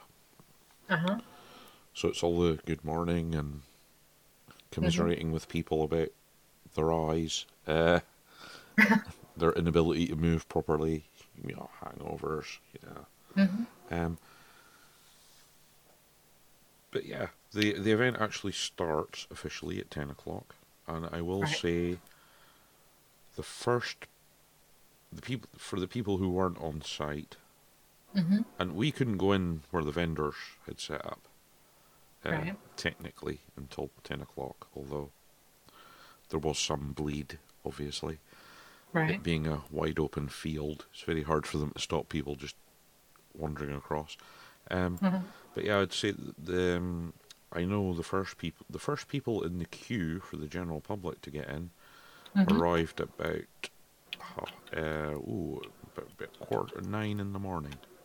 I know this because I walked into the town. This is Shrewsbury. To get cash out of the cash machine. Because I'm Scottish.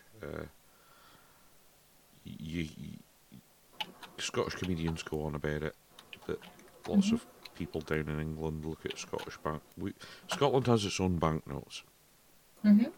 Okay. Lots of English people, when you hand them Scottish banknotes, look at it as if it's, An money insect? from Nigeria. It's like, I had the reason why I went to the cash machine is because last year I went. I mean, I don't go there to buy, but there's a good deal on a Zephyrus V2 last year. So I was like, oh, and it was the only other vendors that had it. So I went to pay for it, gave the guy the money, and he looked at it. I'm going to have to ask my boss. Came back, yeah, it's fine. Well, of course, it's pounds. Just 'cause it's got different pictures on it. Yeah, but anyway, so I'd gone to get money, so that's how I knew when the queue started. Because literally, when I walked into town, this couple of young people were walking the other way. And when I walked back out, they were sitting outside the gates. And they looked rather confused, because of course they saw me walking one way vaping, because I was using my subtle small box. Oh, yeah, your subtle small box that, like, if I tried to hold it, be like trying to hold Thor's hammer. Yeah, that one? Yeah, that one. Yeah, that's my Vape Fest mod. Okay. Oh, okay. I'll get into why it's my Vape Fest mod later, because that's part of the day. Okay. And, of course, when I walked back, heading back to my tent to have another cup of tea, waiting for everything to start, of course, they're sitting there on a little curb, vaping, and I walked straight past them vaping. Right. And of course they wondered where I was going. Because of course there's the main gates, but all the camping people and the vendors were coming in through the gates at the far end. Right. So they're out of sight from the main gate. But there's security anyway. To stop people getting in who didn't. Only vendors and people with camping passes could get in. So, yeah. Okay. And then it kicked off, and I did my usual thing, which was I took my camera. I haven't edited the video yet for reasons that I'll get into. Took my camera and just did a quick run round of the whole site, the actual show site, not the camping site, showing just all the stalls that were there, and some of them were still setting up and everything. But yeah, just a zip round, and what I do is I edit it in a little 2-minute video, at high speed, and just go and this, because you don't need to say they've all got signage, so you just go, and this is all the people that were here. Right. Okay, there's a couple of breaks in that because there's vendors I know really well, and stop, turn the camera off, say hi, hope you have a good day. Well, I'll see you later. Back on with the camera, keep moving around, and yeah, it's getting longer every year. As I say, there were 75 vendors there this year, which in the UK, that's a lot of vendors. Yeah. There are lots of ones that had been there previously and a few new ones. There were, due to, I don't know what, some of the bigger vendors weren't there. Right. But that's due to, there's another big show in October. I think some of the bigger vendors are like, well, we won't go to the sort of more social event. We'll go to the expo type event later in the year. So yeah, and I'll get into that. I'll get into it a little bit later. But yeah, there's less people this year than last year, probably for the same reason. Because in previous years, Vape Fest was like the big show of the year at that time of year. Because the schools are on holiday, so you have families coming along. It's like they don't have to worry about somebody to look after the kids because the kids are on holiday. So bring the kids, and there were a lot more families this year. Oh, families! Wow. I mean, I guess people or pets, everything. When I say that it's camping, it was just like a campsite attached to the side of an open air vaping event. Wow. Yeah, there's probably at least there's more than 100 people just camping. All the hotels were full of vapors as well. And yeah, I found out that morning that one of the hotels had the vaping incident. Cloud chaser in his room.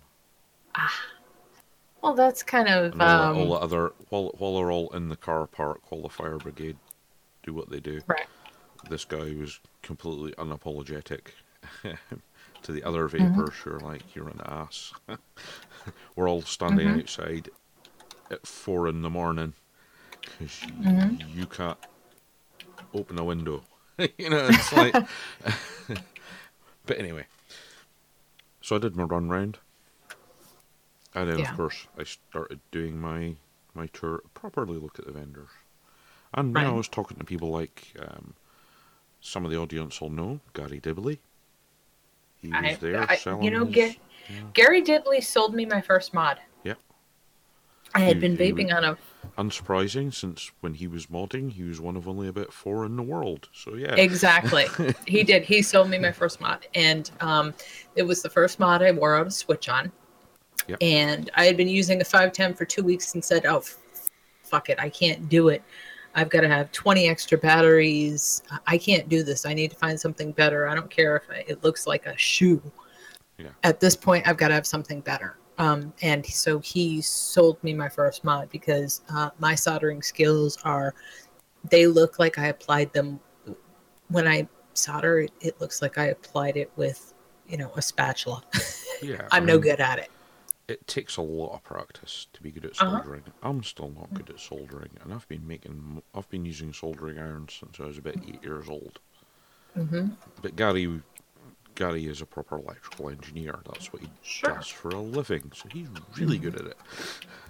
You watch one of his videos of him soldering something, and you're like, he makes it look so easy. Yeah. But anyway, so there's Gary. There's a guy who used to be on VTTV. He's now a vendor, Jim Maitland. Okay. He runs Okay. Kraken. Okay. Said hi to him. Continue round, and there's all the vendors. And first pass, I was just saying hello to the ones I knew before it got busy. Yeah. Instantly, when I did the first pass round, there was already a giant queue outside T-Juice, who I'm sure you've heard of. Uh-huh. They were there with their juice bar and their slushy bar. This is a new development from T-Juice. They were serving vodka slushies. Good God. Yeah. Well, I guess if you're going to do it. Well, I don't drink anymore, so when I go to get a slushie, like the most exciting thing they can do for me here is there's a lady in town who makes them, and she whips it with fresh vanilla ice cream, whatever flavor you get in your slushie, and that's pretty good. Yeah. Not quite the same as the kick from the alcohol. I was saying hello to the people at what is now Creme de Vape, but used to be Cloud9 Vaping, which is one of the oldest vendors in the UK. That's the ones that Five Ponds threatened to sue over certain contents of liquids. But we won't go there. We're trying to be happy. Continue drink. And of course, the whole time I'm walking around, I'm meeting people that are saying hello, and I'm desperately trying to remember who they are. But yeah, it was good. Prof Beard was there. Right. He was. I didn't meet him till the third tour round because he was timing his arrival for the bar opening. Because I walked up to him. Oh, Prof, good to see you. How's it going? And he's like, great. What time is it? And I'm like, it's 10 to 12. And he's like, damn, 10 minutes till the bar opens. I haven't seen Prof Beard in years. Yeah, well, he's a professor. He works a lot. No, I know. I'm just saying, like, I remember him from when I first started vaping. Yeah. Just like I remember, what's the guy who made the screwdriver? Trog. There's certain people you just don't forget. Yeah. I remember when Trog got himself banned from another forum. He used to come to my forum and call that other place Happy Bunny Land. That's Trog, yeah. That is Trog. Although, yeah. well, as you know, 3 years ago, the first time I went to Vape Fest at its current venue, I spent quite a bit of time talking to Trog. He was there. It's the only time he's shown up at any of these sort of things. I was lucky. And that's when he showed me the Screwdriver 3 prototype. Yeah, I was because for people who don't know, I always say, yeah, he's still selling them. But this goes back to a point somebody was actually making in the chat earlier. They were saying they're focusing on an older demographic because exactly, because there are people that just get a vape that works for them. They love it. They want to keep using it, and everybody keeps, they stop selling the stuff for it. Yeah. I'll tell you. Trog still sells screwdrivers and cartomizers. That's it. Well, when I first got to my happy vaping point, I was happy with a DSE 901 atomizer and bought a clone, the first clone. Yeah, I did. I sure did. Trog's I was funny happy about that because he's like, well, yeah, obviously, this is his take on the whole cloning issue, right? Right. Because he didn't have the ability to mass manufacture, so he had the screwdrivers are made in China. So he knew there was going to be a clone because that's what the Chinese do. And he sold as many screwdrivers as he could, as fast as he could, and did sell an awful lot before the DSE 901 came out. Right. But he's still got loads of customers anyway, because of course the DSE 901, the buttons kept breaking and all that. Yeah. So it was a cheap copy, Yeah. And he laughs at all the modders that are like, oh my god, the Chinese are copying my stuff. He's like, that's what they do. That's exactly what they do. Yeah, and I will tell you, I did eventually buy myself a real screwdriver, and it still works. Works. I mean, it's bomb-proof. I will say, I'm surprised we used to stack batteries. Yeah. I mean, we used to stack them and stuff. How unsafe was that? Yeah, especially since the batteries weren't as good back then. No, they weren't.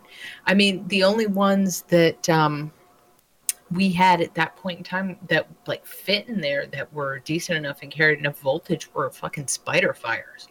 Those are not great batteries. Yeah. but eventually we got AWs and the like. And things got a lot better. We did. And the AW batteries. They were spoiled. And we are. But I mean, do you remember? I mean, maybe it wasn't the same there, but it was kind of the same. I think it was kind of the same everywhere, where we started really learning about batteries besides Battery University, which was a ubiquitous link. Candle Power forums. That was the flashlight forums. Yeah. Those guys, they're insane. Know about batteries. Oh my God, they love those things. Yeah. I mean, I used to think we were obsessive. Oh no. These guys take it to a whole new level, and they run all kind of tests themselves, and they make graphs and charts, and they really explain how batteries work, which is really cool. If you want to know even now, what charger should I buy for my e-cigarettes? Where you should actually go is Candle Power forums.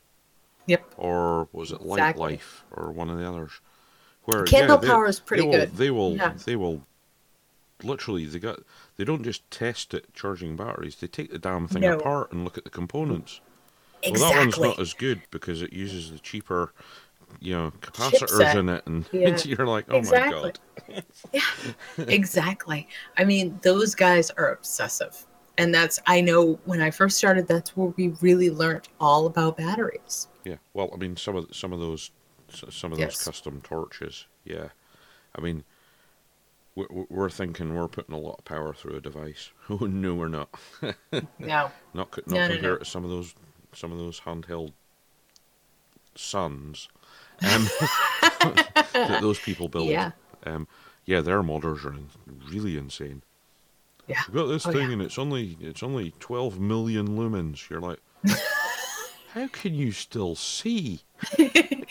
Don't you get a sunburn when you turn that on at night? Yeah, those guys are obsessive. Yeah. And I know that's in the beginning, that's where I first learned all about batteries and which ones were good to use for what. Yeah. That's when we first learned to fear fire in the names. Yeah. I hate to say it, I'm not really happy with the regulation because we got vaping to a point where anyone could do it. Yeah. Right? And that's the best part about vaping. The other way. Yeah. Yeah. Now we're going back to a point where I'm like, I wonder if we'll have private forums where we discuss how to modify stuff and how to make things again. Yeah. Because I think, generally speaking, we actually got a lot of support. Part of my Vape Fest story kind of involves some of that. Okay. Right, so that's me running around vaping, and obviously between running around, talking to people, I'm dropping off at the forum tent and having a cup of tea and talking to the other forum members. Because, yeah, the forum I go to is mainly the older people. Sure. Fluffy bunnies. And it's a forum where there's no toleration of drama. If you start drama, they're gonna put your thread in this separate little bit of the forum where the normal forum members don't have to read it. It's that sort of place. It's like, oh, Nice. it's kicking off, right? That thread's being moved. Boink. And only the people who are already in the conversation can see it anymore, right? Right. Kind of a good strategy. So yeah, it means it's a very friendly forum. We Right. have younger people in there these days. Yeah. Wow. But Yeah. not many, but some come across it and go, oh, this is so different. It's like, Yeah. everybody's not arguing all the time. It's like, Sure. you weren't at the part. You obviously haven't been to one of the meets and the after hours when everybody's drunk. the talking pish as a Scottish person. That's how I. Yeah, drunk people start arguing about stupid things. Right. Yeah, and older people are really good at that, right? Not so much when they're not drinking, though, and not when they're trying to get information. Then they're very, very serious. Oh yeah, it is the friendliest forum, I think. Right. That's why it's the one where I hang out most, even though I'm on all of them. Right. But anyway, also at the same time, as I say, I'm walking about with my subtle, small handheld device. That it's. I mean, I'm often worried it's going to get mistaken for a cigarette. No, you're not. Me being sarcastic? No. I know.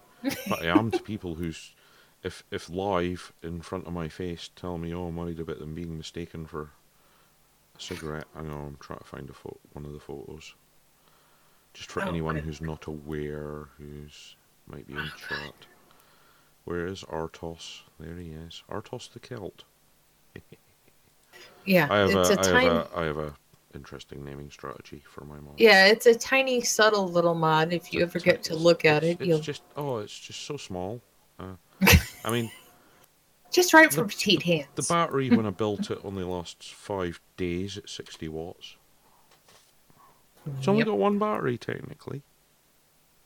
Technically, yeah, your subtle little mod. Yeah. Yeah. So yeah, I'm walking about with that, and one reason I did it was the first year, somebody had seen what I was holding because I make my own, and was like, "Oh, that's big." So then the next year, I made one that was slightly bigger, and then I'm not going to go bigger than Artos. It's actually with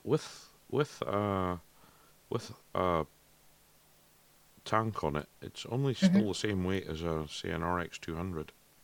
It's not too bad. Oh yeah, lightweight materials and all that. Right. So when you're walking about, like, there's a new modder. So you go over to say hello and have a look at their stuff, and they start on their sales spiel. And they're like, oh, and it's a such and such, and they look up and they go, what the fuck is that?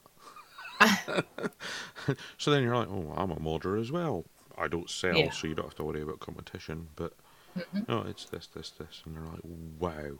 And I'm like, well, And so you get that, and also from liquid vendors who are like, come in and try our literally officially it's called Artos the Celt, but equally it could be called what the fuck's that?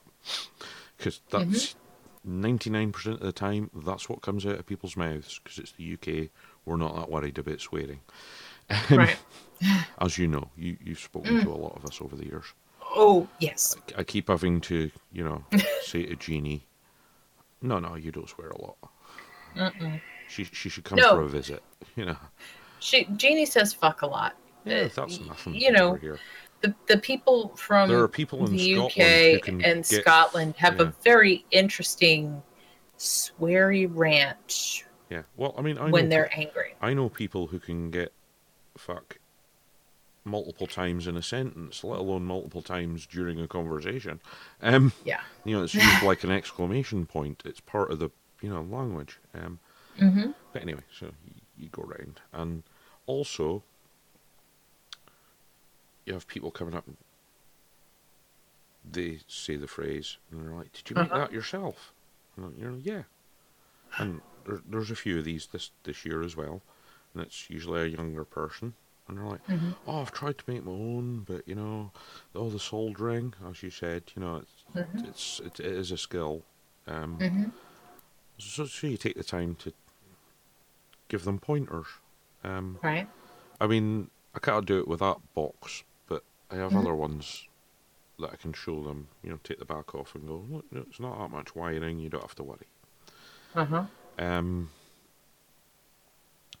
So yeah, having a larger a larger device, which I still maintain is handheld and pocketable, because it fits in my hand and it fits in my combat trouser pocket. So therefore, it's hand size and pocketable. I admit, even a combat trousers, the tank sticks out the top, but fine, right? Right. Yeah.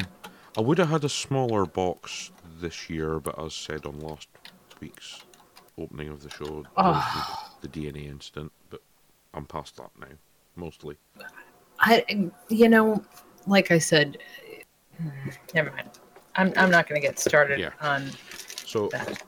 basically, I ran around all day talking to people, meeting old friends, meeting new friends, and generally having a good time of it. Because this year I decided not to do too much filming and taking photographs and all that. I'm like, I'll just see how I feel. Also, I discovered who the speakers were at the Vapors and Power tent.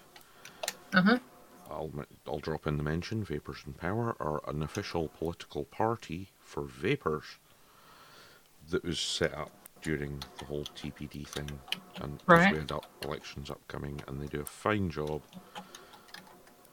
Usually they are to be found with NNA people as well, because the two are kind of linked. Different names, but advocacy. So yeah. Yes. So I found out there's a man by the name of Andrew Allison who was going to be the first speaker. And he is part of the Freedom Association, who in the US people will not be too familiar with. But they've been around a long time, and they pick issues and fight for those issues. They're a libertarian organisation.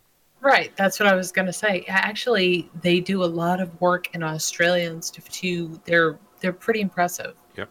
Anyway, go ahead. They'd just finished up with the whole Britain leaving Europe thing. Sure. And Brexit. The next one they're doing is freedom to vape. Good for them. They are going to be advocating for vaping. Then I found out the next speaker is the infamous Dick Puddlecoat. Now, if any of the audiences do not know who Dick Puddlecoat is, oh, how can you not know? We will give them the link and they can Sir laugh their Richard. ass off reading Sir him Richard. talking about public health. Yeah. Okay. So, yeah, I was walking about all day, talking to people and everything, but in my head was the times for the speeches. And yeah, I made it this year. So I got to meet Dick Puddlecoat in person, listen to him speak for an hour. His speech was on the Freedom Association. Andrew basically talked about who they were and that, we're the next thing they're supporting. We're like, yay! Now I will say, even though it's great they have the advocacy at the show, obviously there weren't that many people stopped and listened, but even if you get one person, that's good. So then we went on to Dick, who basically just summarised what he'd done with his blog in the year since he spoke last year at VapeFest. So there's all the stuff to do with the TPD, crazy public health people on their holiday stories. You know what I mean. Others can read about it. Don't want to spoil too much. He talked about the amazing thing we did with the House of Lords, because vapers did set a precedent with the House of Lords campaign. It's the first time in history every single lord has been contacted on an issue by members of the public. Every single one of them. Majority of them, I think it was at least 3 people contacting them. Uh-huh. Hence why the debate on that was quite amazing. That's a separate issue. Right. So I said hello to Dick and asked him how he manages to control his sarcasm. People who've read Dick know that that's a joke in itself. But kind of true, because I have trouble controlling mine. I have to, sometimes when those Twitter Sarcasm things come up, I've got to wait a couple of hours before I can reply. Otherwise, it's not going to be. Yeah. It's not going to be as subtle as it could be. Shall we Sarcasm is a gift, though. I It's a think weapon. some people are. It's a weapon. If it's used correctly, it's a weapon, but it's a gift. Yes. And very few people are born with it. I've always said, I think when it comes to text, there should probably be a sarcasm font, because some people don't get it. I have to clearly mark, when I'm being sarcastic, I have to clearly mark it with asterisks. Yeah. So that people know. I don't. Yeah. I just live with the consequences. Not me so much. But anyway, so it was good, good couple of good speeches, which was excellent. And as I say, I was wondering about meeting all these people, and then it was time for the raffle. Right. Now, every year at VapeFest, like at many events worldwide, vendors donate prizes. At this year's VapeFest, there were 50 prizes for the general raffle, and I think it was another 20 just for the people who were camping. Right. And I won't go into too much detail, but I won one. Yes, you did. I did. I was happy. I mean, I always pay for the tickets, but it's the first time I've won. Sorry, Marco. Marco Van Basten, VTTV. It was his 5th, and he hasn't won yet. But he's fine. He was videoing people collecting their prizes. I'll get the link for that as well, because people will want to see maybe what I had, and it is nice. So it was about £300 worth of stuff was in my bag. Wow. 50 bags were, 70 bags in total were given out. Right. Yeah, it's the largest raffle in the world for vaping stuff by a long, long way. Thousands of pounds worth of stuff was given away. That's awesome. And this, partly the sales from the tickets, of course, fund the event, which is why I'm always happy to buy the tickets, win or not. Obviously, this time I was one of the lucky ones. Some of the stuff that was in it I gave away almost straight away, because I knew it wasn't for me. But amongst it was the Cooper Primus, if you all know what that is. It's a temperature control mod similar to an RX200. Having used it for the last couple of days, it is basically a squashed RX200. Battery life, features, all pretty much the same.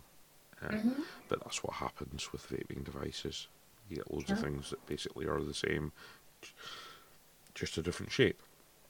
There was a lovely fruity variety pack from Creme de Vape, the aforementioned long-term vendor that's been around, and it's only 8mg nicotine, but I didn't give that away because Lisa gets nice things. Right. She only has the best liquids and stuff, so yeah, I'm gonna have a try at that. I got a beast, the Cloud Beast. Sure. The TFV8 sub-ohm atomizer. The one that has, you're gonna get octa-coil heads, quad-coil heads, or a rebuildable deck for it. Right. hence why it's called the Cloud Beast. Sure. So there's that in there. There was an eFest Luck V4 charger, Sure. another nice one. And the highlight, well, I will mention, right, there was a problem with the MC alcohol, I think. It's safe to say. He was holding a can of beer for most of it.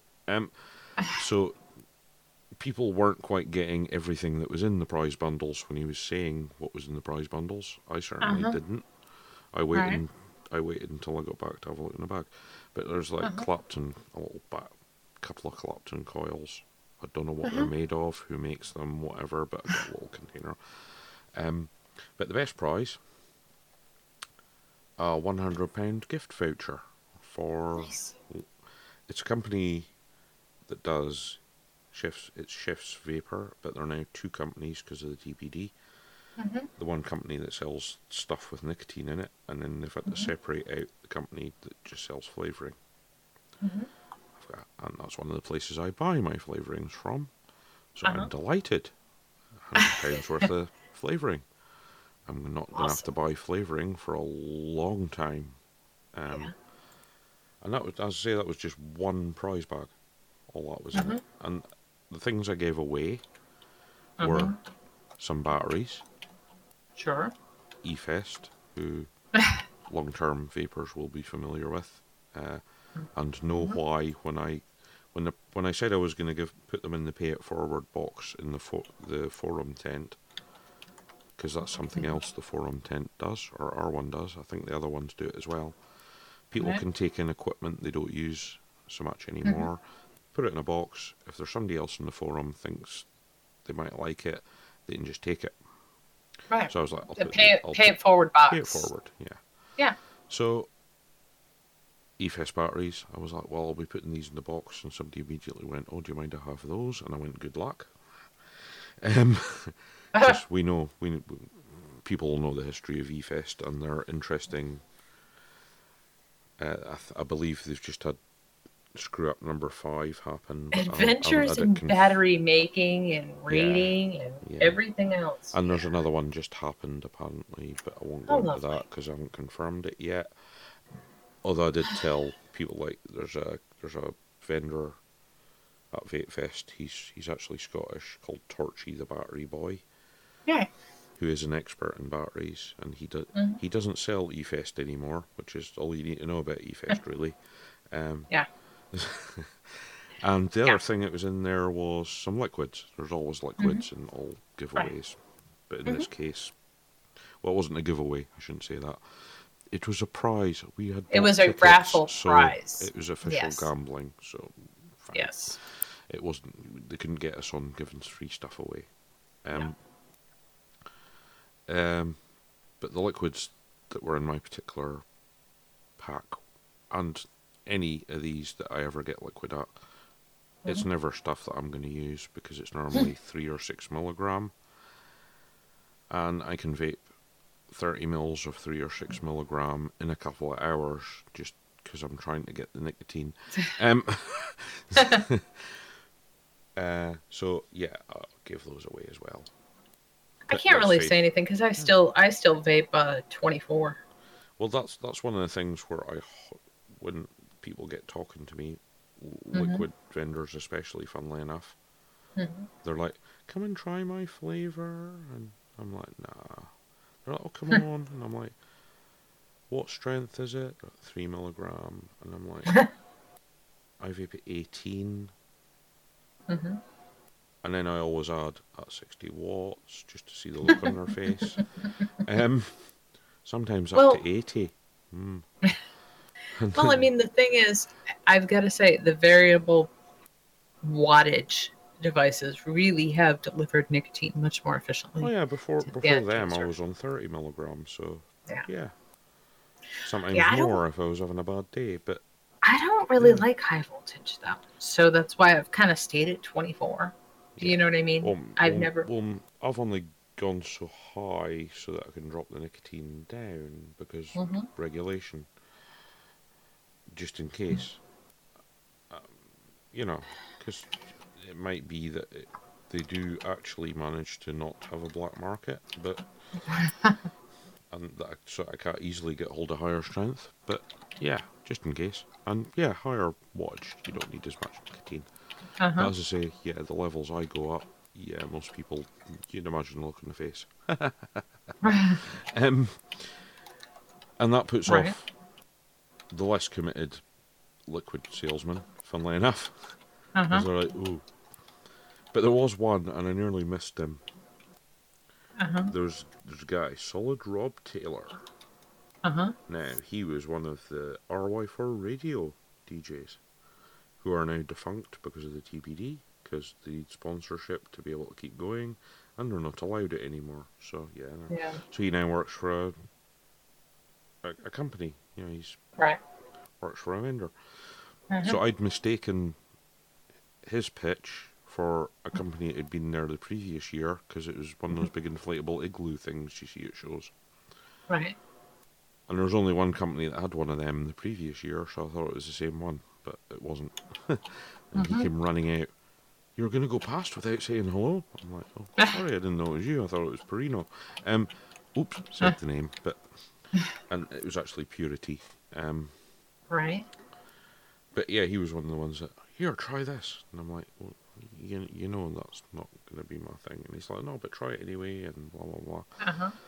So I tried that liquid 3 milligram, and it immediately hit my throat. It's got artificial. I was like, has that got sucralose in it? It's like, I don't know. Well, it's definitely got artificial sweetener in it.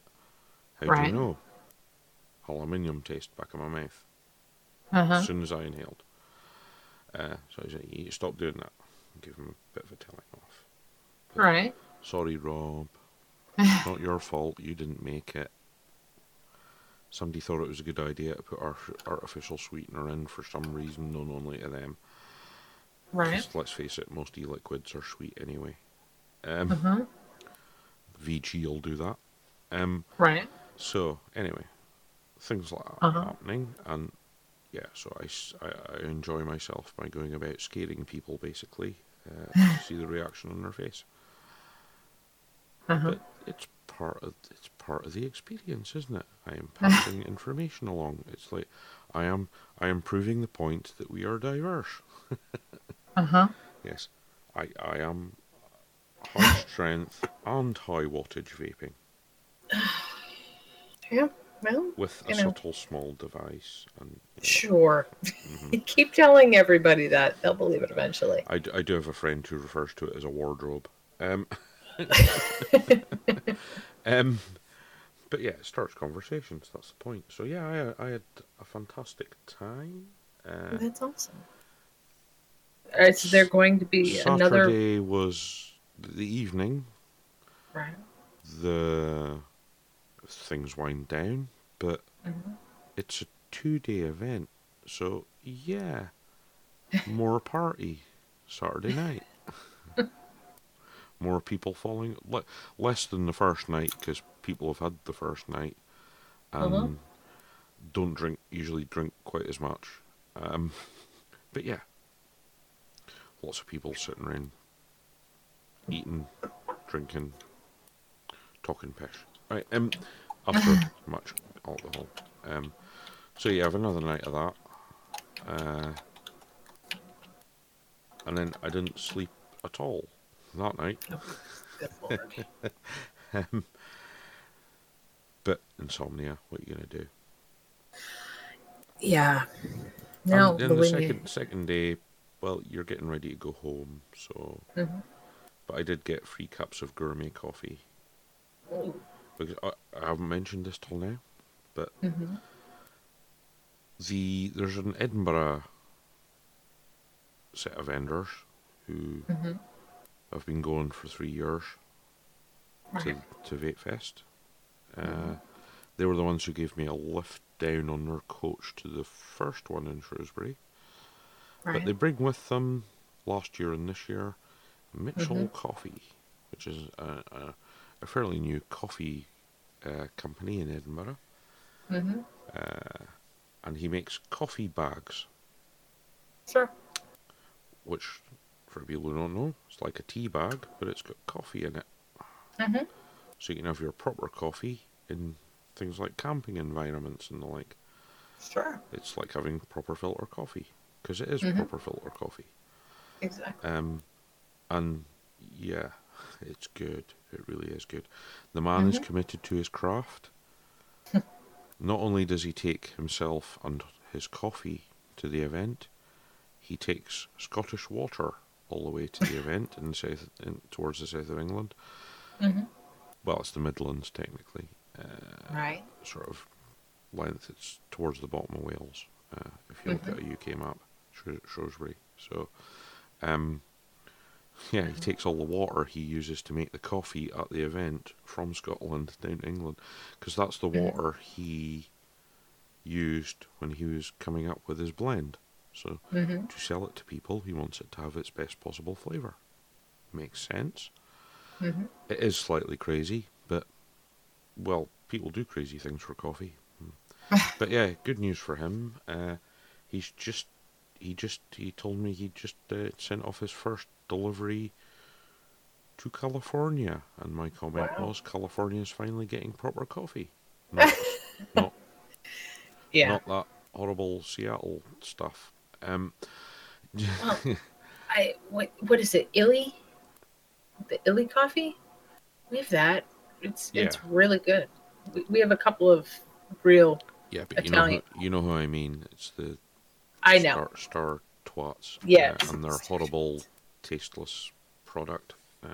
Well, they are one of the only people that carry the only kind of coffee I can use. Yeah, I've committed. Well, no, I gave you links. You can get it. You did. Yeah. No, I'm just saying, not local, but not having to mail away for it.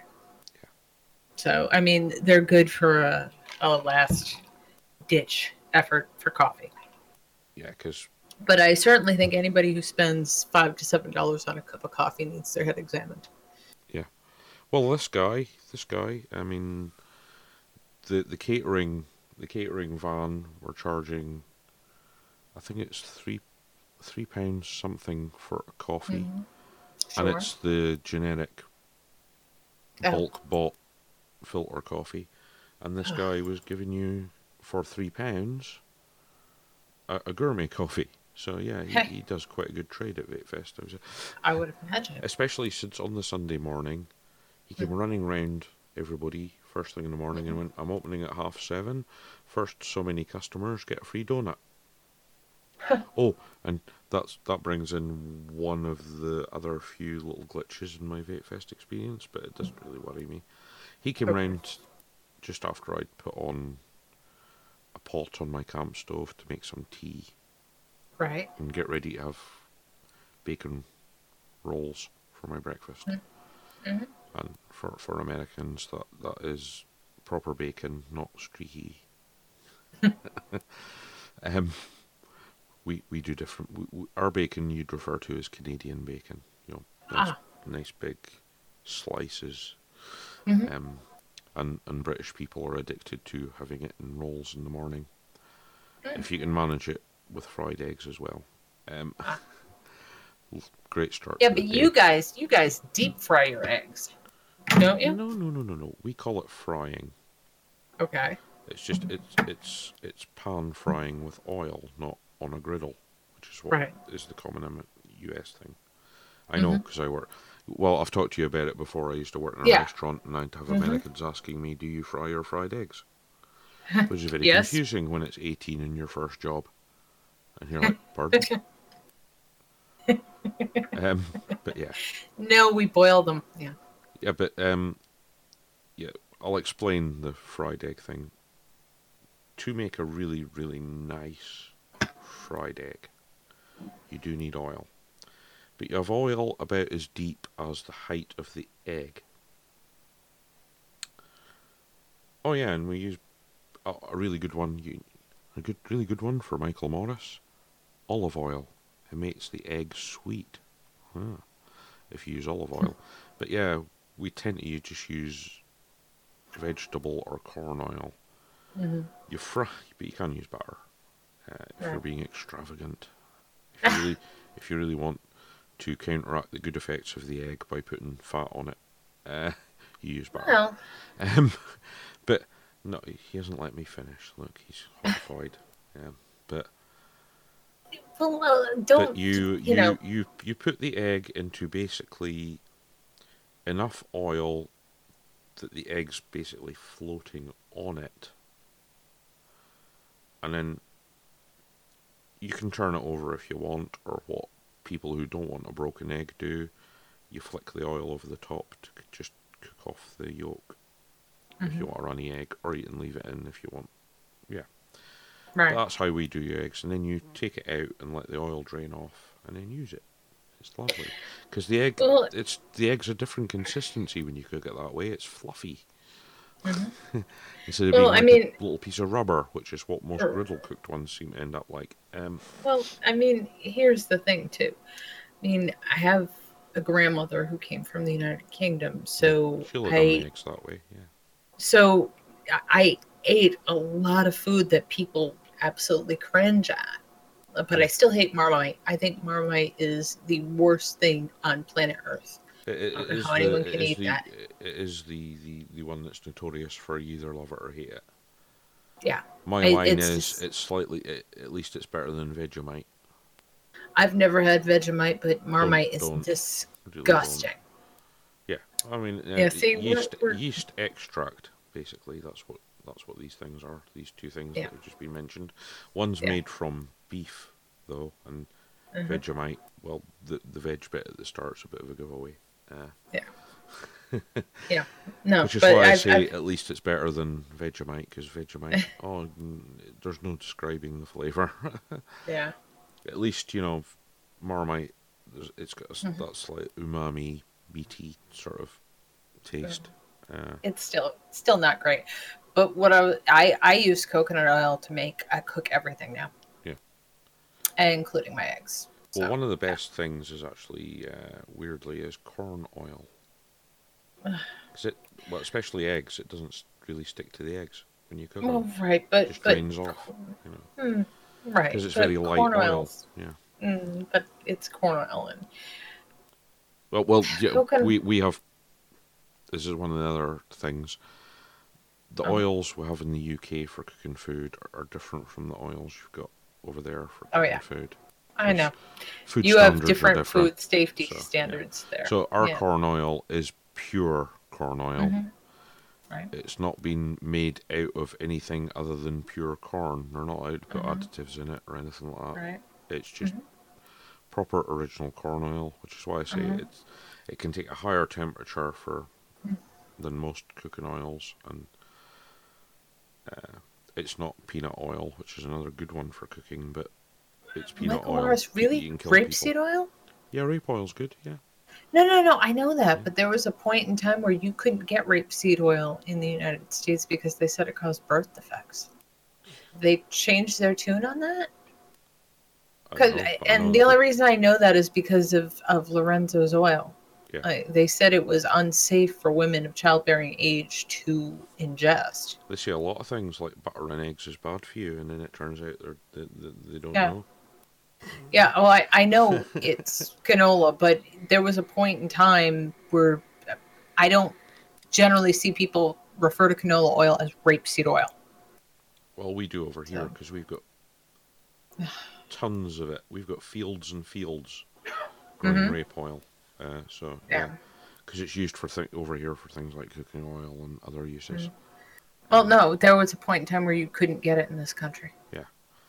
But yeah, our cooking oils are very, very pure. So yeah, cooking in oil's not such a big thing over here.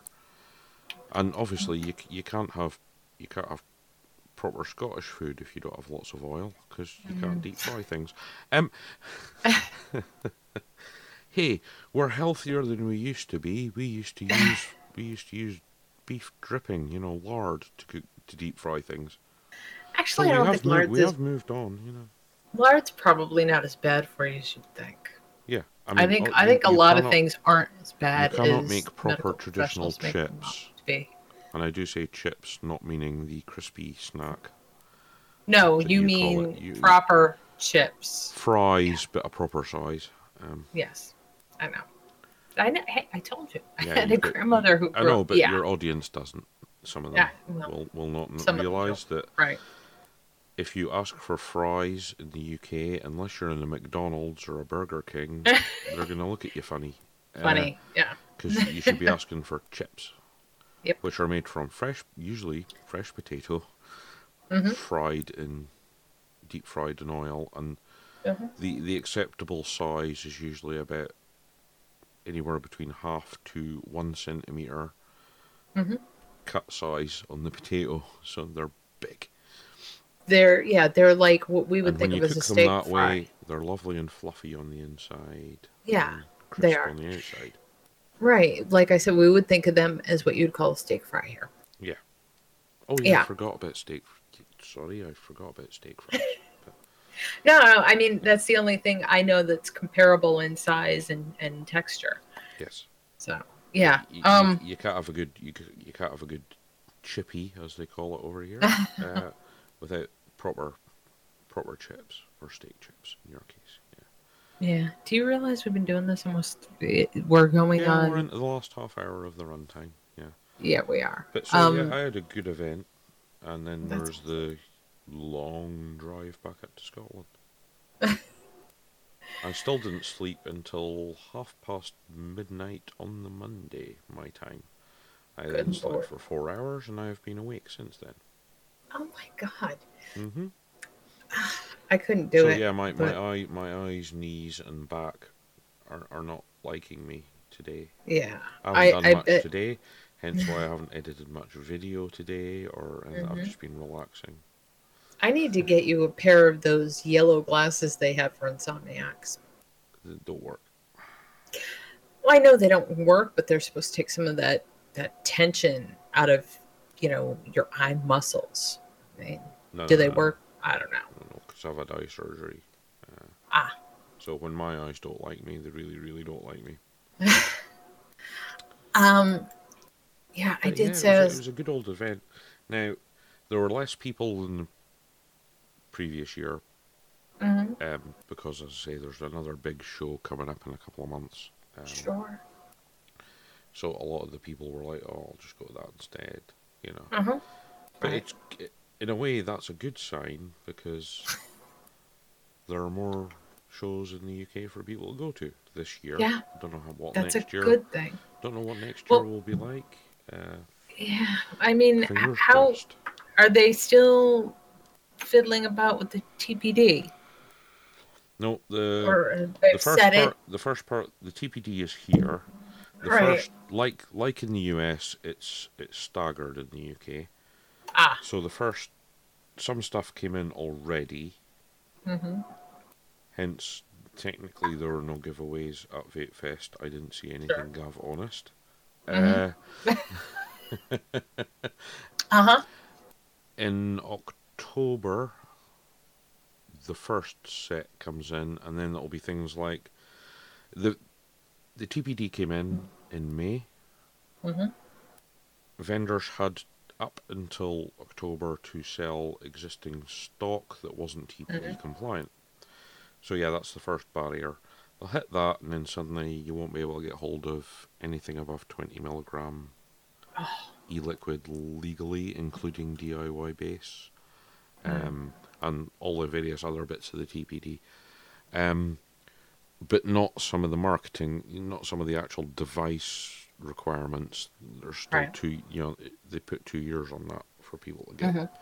But I bet they're already snowed under with the paperwork for applications and. I mean, products. and that's what I'm thinking is going to happen to the FDA here. They they Yeah, don't they're know what about to they're have an doing. avalanche, of paper. Yeah. hit Yeah, them. they are. Yeah, they are. They sure are. So yeah, this was the last kind of. We can Hurrah. definitely say was a normal sort of big vape fest in the UK. Right. We're heading into the uncharted territory now.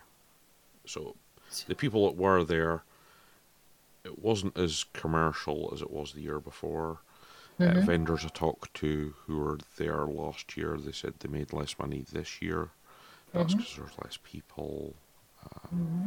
Right. But yeah, I mean, and unlike most shows, there were an awful lot of hardware people at VapeFest.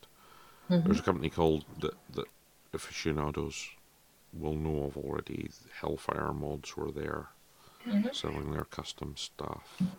There's a company called Rocket Mods, I think it was, and various others. And then there's the people selling all the stuff like what I won, the Cooper Primus, and Rollos everywhere, and DNAs, and there's good hardware at this show. Yeah. Which You stopped yourself. Which was which is good, because so many of these big shows, it's just all liquids. Right. And yeah, the majority was all liquids, but there's enough of other stuff to, not as much as the year before of hardware, but because a lot of companies, even here, it's already happening in the US as well. There's people just closed up shop, given up, gone. Yeah. So there's slightly less hardware, but there's still enough to be interesting.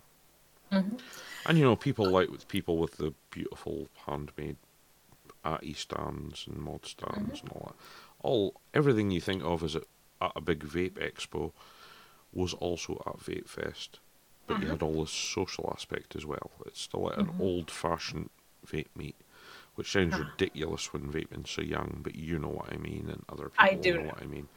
Where it was still it wasn't like a trade show. Yeah. And VapeFest is still kind of like that. So even with all the vendors there, that's cool. People just there to enjoy themselves. Before we do go, I said I was going to read The Chemist's War. I think I read this every once in a while, and I read it to remind people of what the government is capable of. So here goes. This is from Slate magazine. The Chemist's War.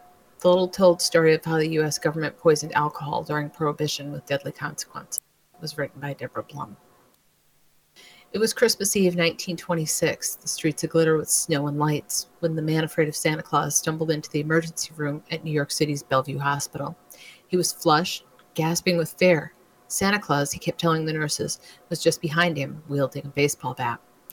Before hospital staff realized how sick he was, the alcohol-induced hallucination was just a symptom. The man died. So did another holiday partygoer, and another. As dusk fell on Christmas, the hospital staff tallied up more than 60 people made desperately ill by alcohol and 8 dead from it. Within the next 2 days, yet another 23 people died in the city from celebrating the season. Doctors were accustomed to alcohol poisoning by then, the routine of life in the Prohibition era. The bootlegged whiskeys and so-called gins often made people sick. The liquor produced in hidden stills frequently came tainted with metals and other impurities. But this outbreak was bizarrely different. The deaths, as investigators would shortly realize, came as courtesy of the U.S. government. Frustrated that people continued to consume so much alcohol even after it was banned, federal officials had decided to try a different kind of enforcement. They ordered the poisoning of industrial alcohols manufactured in the United States, products regularly stolen by bootleggers and resold as drinkable spirits. The idea was to scare people into giving up illicit drinking. Instead, by the time Prohibition ended in 1933, the federal poisoning program, by some estimates, had killed 10,000 people. Although mostly forgotten today, the Chemist's War of Prohibition remains one of the strangest and most deadly decisions in American law enforcement history. As one of its most outspoken opponents, Charles Norris, the chief medical examiner of New York City during the 1920s, liked to say, "It was our national experiment in extermination." Poisonous alcohol still kills. 16 people died just this month after drinking lethal booze in Indonesia, where bootleggers make their own brews to avoid steep taxes, but that's due to unscrupulous businessmen rather than government order. I learned of the federal poisoning program while researching my new book, The Poisoner's Handbook, which is set in Jazz Age, New York. My first reaction was that I must have gotten it wrong. I never heard that the government poisoned people during Prohibition, did you? I kept saying to friends, family members, colleagues. I did, however, remember the U.S. government's controversial decision in the 1970s to spray Mexican marijuana fields with parquat, an herbicide. Its use was mainly intended to destroy crops, but government officials also insisted that awareness of the toxin would deter marijuana smokers. They echoed the official position of the 1920s. If some citizens ended up poisoned, well, they'd brought it on themselves. Although parquat wasn't really all that toxic. The outcry forced the government to drop the plan. Still, the incident created an unsurprising lack of trust in government motives, which reveals itself in the occasional rumors circulating today that the federal agencies, such as the CIA, mix poison into the illegal drug supply. During Prohibition, however, an official sense of higher purpose kept the poisoning program in place. As the Chicago Tribune editorialized in 1927, ordinarily no American government would engage in such business. It is only in the curious fanaticism of Prohibition that any means, however barbarous, are considered justified. Others, however, accused the lawmen opposed to the poisoning plan of being in cahoots with criminals and argued that bootleggers and their law-breaking alcoholic customers deserved no sympathy. Must Uncle Sam guarantee safety for a source? Asked Nebraska's Obama B. That was a paper. The saga began with the ratification of the 18th Amendment, which banned the manufacture, sale, or transport of alcoholic beverages in the United States. High-minded crusaders and anti-alcohol organizations helped push the amendment through 1919, playing on fears of moral decay in a country just emerging from war. The Volstead Act, spelling out the rules for enforcement, passed shortly after, and Prohibition itself went into effect on January 1st, 1920. But people continued to drink, and in large quantities. Alcoholism rates soared during the 1920s. Insurance companies charted the increase at more than 300%. Speakeasies promptly opened for business. By the decade's end, some 30,000 existed in New York City alone. Street gangs grew into bootlicking empires built on smuggling, stealing, and manufacturing illegal alcohol. The country's defiant response to new laws shocked those who sincerely and naively believed that the amendment would usher in a new era of upright behavior. Righteous enforcement had managed to slow the smuggling of alcohol from Canada and other countries, but crime syndicates responded by stealing massive quantities of industrial alcohol used in paints and solvents, fuels, medical supplies, and redistilling it to make it portable. Well, sort of. Industrial alcohol is basically grain alcohol with some unpleasant chemicals mixed in to render it undrinkable. The U.S. government started requiring this denaturing process in 1906 for manufacturers who wanted to avoid the taxes levied on portable spirits. The U.S. Treasury Department, charged with overseeing alcohol enforcement, estimated by the mid-1920s some 60 million gallons of industrial alcohol were stolen annually to supply the country's drinkers. In response, in 1926, President Calvin Coolidge's government decided to turn chemistry into an enforcement tool. Some 70 denaturing formulas existed by the 1920s. Most simply added poisonous methyl alcohol into the mix. Others used bitter-tasting compounds that were less lethal, designed to make the alcohol taste so awful it became undrinkable. To sell the stolen industrial alcohol, the liquor syndicates employed chemists to renature the products, returning them to a drinkable state. Bootlickers paid their chemists a lot more than the government did, and they excelled at their jobs. Stolen and redistilled alcohol became the primary source for liquor in the country, so federal officials ordered manufacturers to make their products far more deadly. By mid-1927, the new denaturing formulas included some notable poisons: kerosene and brucine, a plant alkaloid closely related to strychnine, gasoline, benzene, cadmium, iodine, zinc, mercury salts, nicotine, either formaldehyde, chloroform, camphor, carbolic acid, quinine, and acetone. The Treasury Department also demanded more ethyl alcohol be added, up to 10% of the final product. It was the last that proved most deadly. The results were immediate, starting with that horrifying holiday body count in the closing days of 1926. Public health officials responded with shock. The government knows it is not stopping drinking by putting poison in alcohol, New York City Medical Examiner Charles Norris said at a hastily organized press conference. Yet it continues its poisoning processes, heedless of the fact that people determined to drink are daily absorbing that poison. Knowing this to be true, the United States government must be charged with the moral responsibility for the deaths that poison liquor causes, although it cannot be held legally responsible. His department issued warnings to citizens detailing the dangers in whiskey circulating in the city. Practically all the liquor that is sold in New York today is toxic, read one 1928 alert. He publicized every death by alcohol poisoning. He assigned his toxicologist, Andrew Gettler, to analyze confiscated whiskey for poisons. That long list of toxic materials I cited came in part from studies done by the New York City Medical Examiner's Office. Norris also condemned the federal program for its disproportionate effect on the country's poorest residents. Wealthy people, he pointed out, could afford the best whiskey available. Most of those sickened and dying were those who could not afford expensive protection and now dealt in low-grade stuff. And the numbers were not trivial. In 1926, New York City, 1,200 people were sickened by poisonous alcohol. 400 died. The following year, the deaths climbed to 700. These numbers were repeated in cities around the country as public health officials nationwide joined the angry clamor. Furious anti-prohibition legislators pushed for a halt in this use of lethal chemistry. Only one possessing the instincts of a wild beast would desire to kill or make blind a man who takes a drink of liquor, even if he purchased it from one violating the prohibition statutes, proclaimed Senator James Reed of Missouri. Officially, the special denaturing program only ended once the 18th Amendment was repealed in December 1933, but the chemist war itself faded away before then.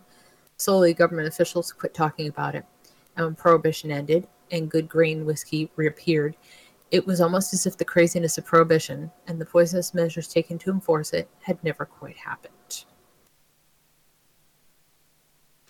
Yeah. Well, there is a reason that I mentioned that. Yes. People don't know what their government is capable of, especially when it indulges itself in these moral panics, these flights of fancy that have nothing to do with science or with truth. They're capable of doing horrible, horrible things. And I think the best thing that can ever happen to us is that we remember our history and we learn from it. Never underestimate what the government will do. Never think that they could never hurt you or do anything to you that could cause you massive harm. Never underestimate them. They are always capable of doing some pretty terrible things. Just don't ever forget. I think it was George Washington who said the government is not sweetness and light. It's power, it's force. It's like fire. It's a dangerous servant. And, government is not reason. It's not eloquent. It's force, like fire. It's a dangerous servant and a fearful master. So, Indeed. Yeah. And I guess that... Oh, just lost you, John. Okay, I shall close out. Thanks very much for coming. I will play the Muppets and the advert. Why do we always come here? I guess we'll never know. It's like a kind of torture To have to watch the show. Why spend hours searching for in-stock ammunition when you can use AmmoSeek.com? AmmoSeek.com is a search engine for finding ammunition, reloading components, magazines, and guns for more than 300 calibers at more than 60 online retailers. AmmoSeek.com only shows items that are in stock and readily available for shipping. You can search by caliber, grains, manufacturer, and more. The results are displayed by cost per round, so you are able to get the very best pricing on your ammunition of choice. Find ammunition at the best prices fast. AmmoSeek.com.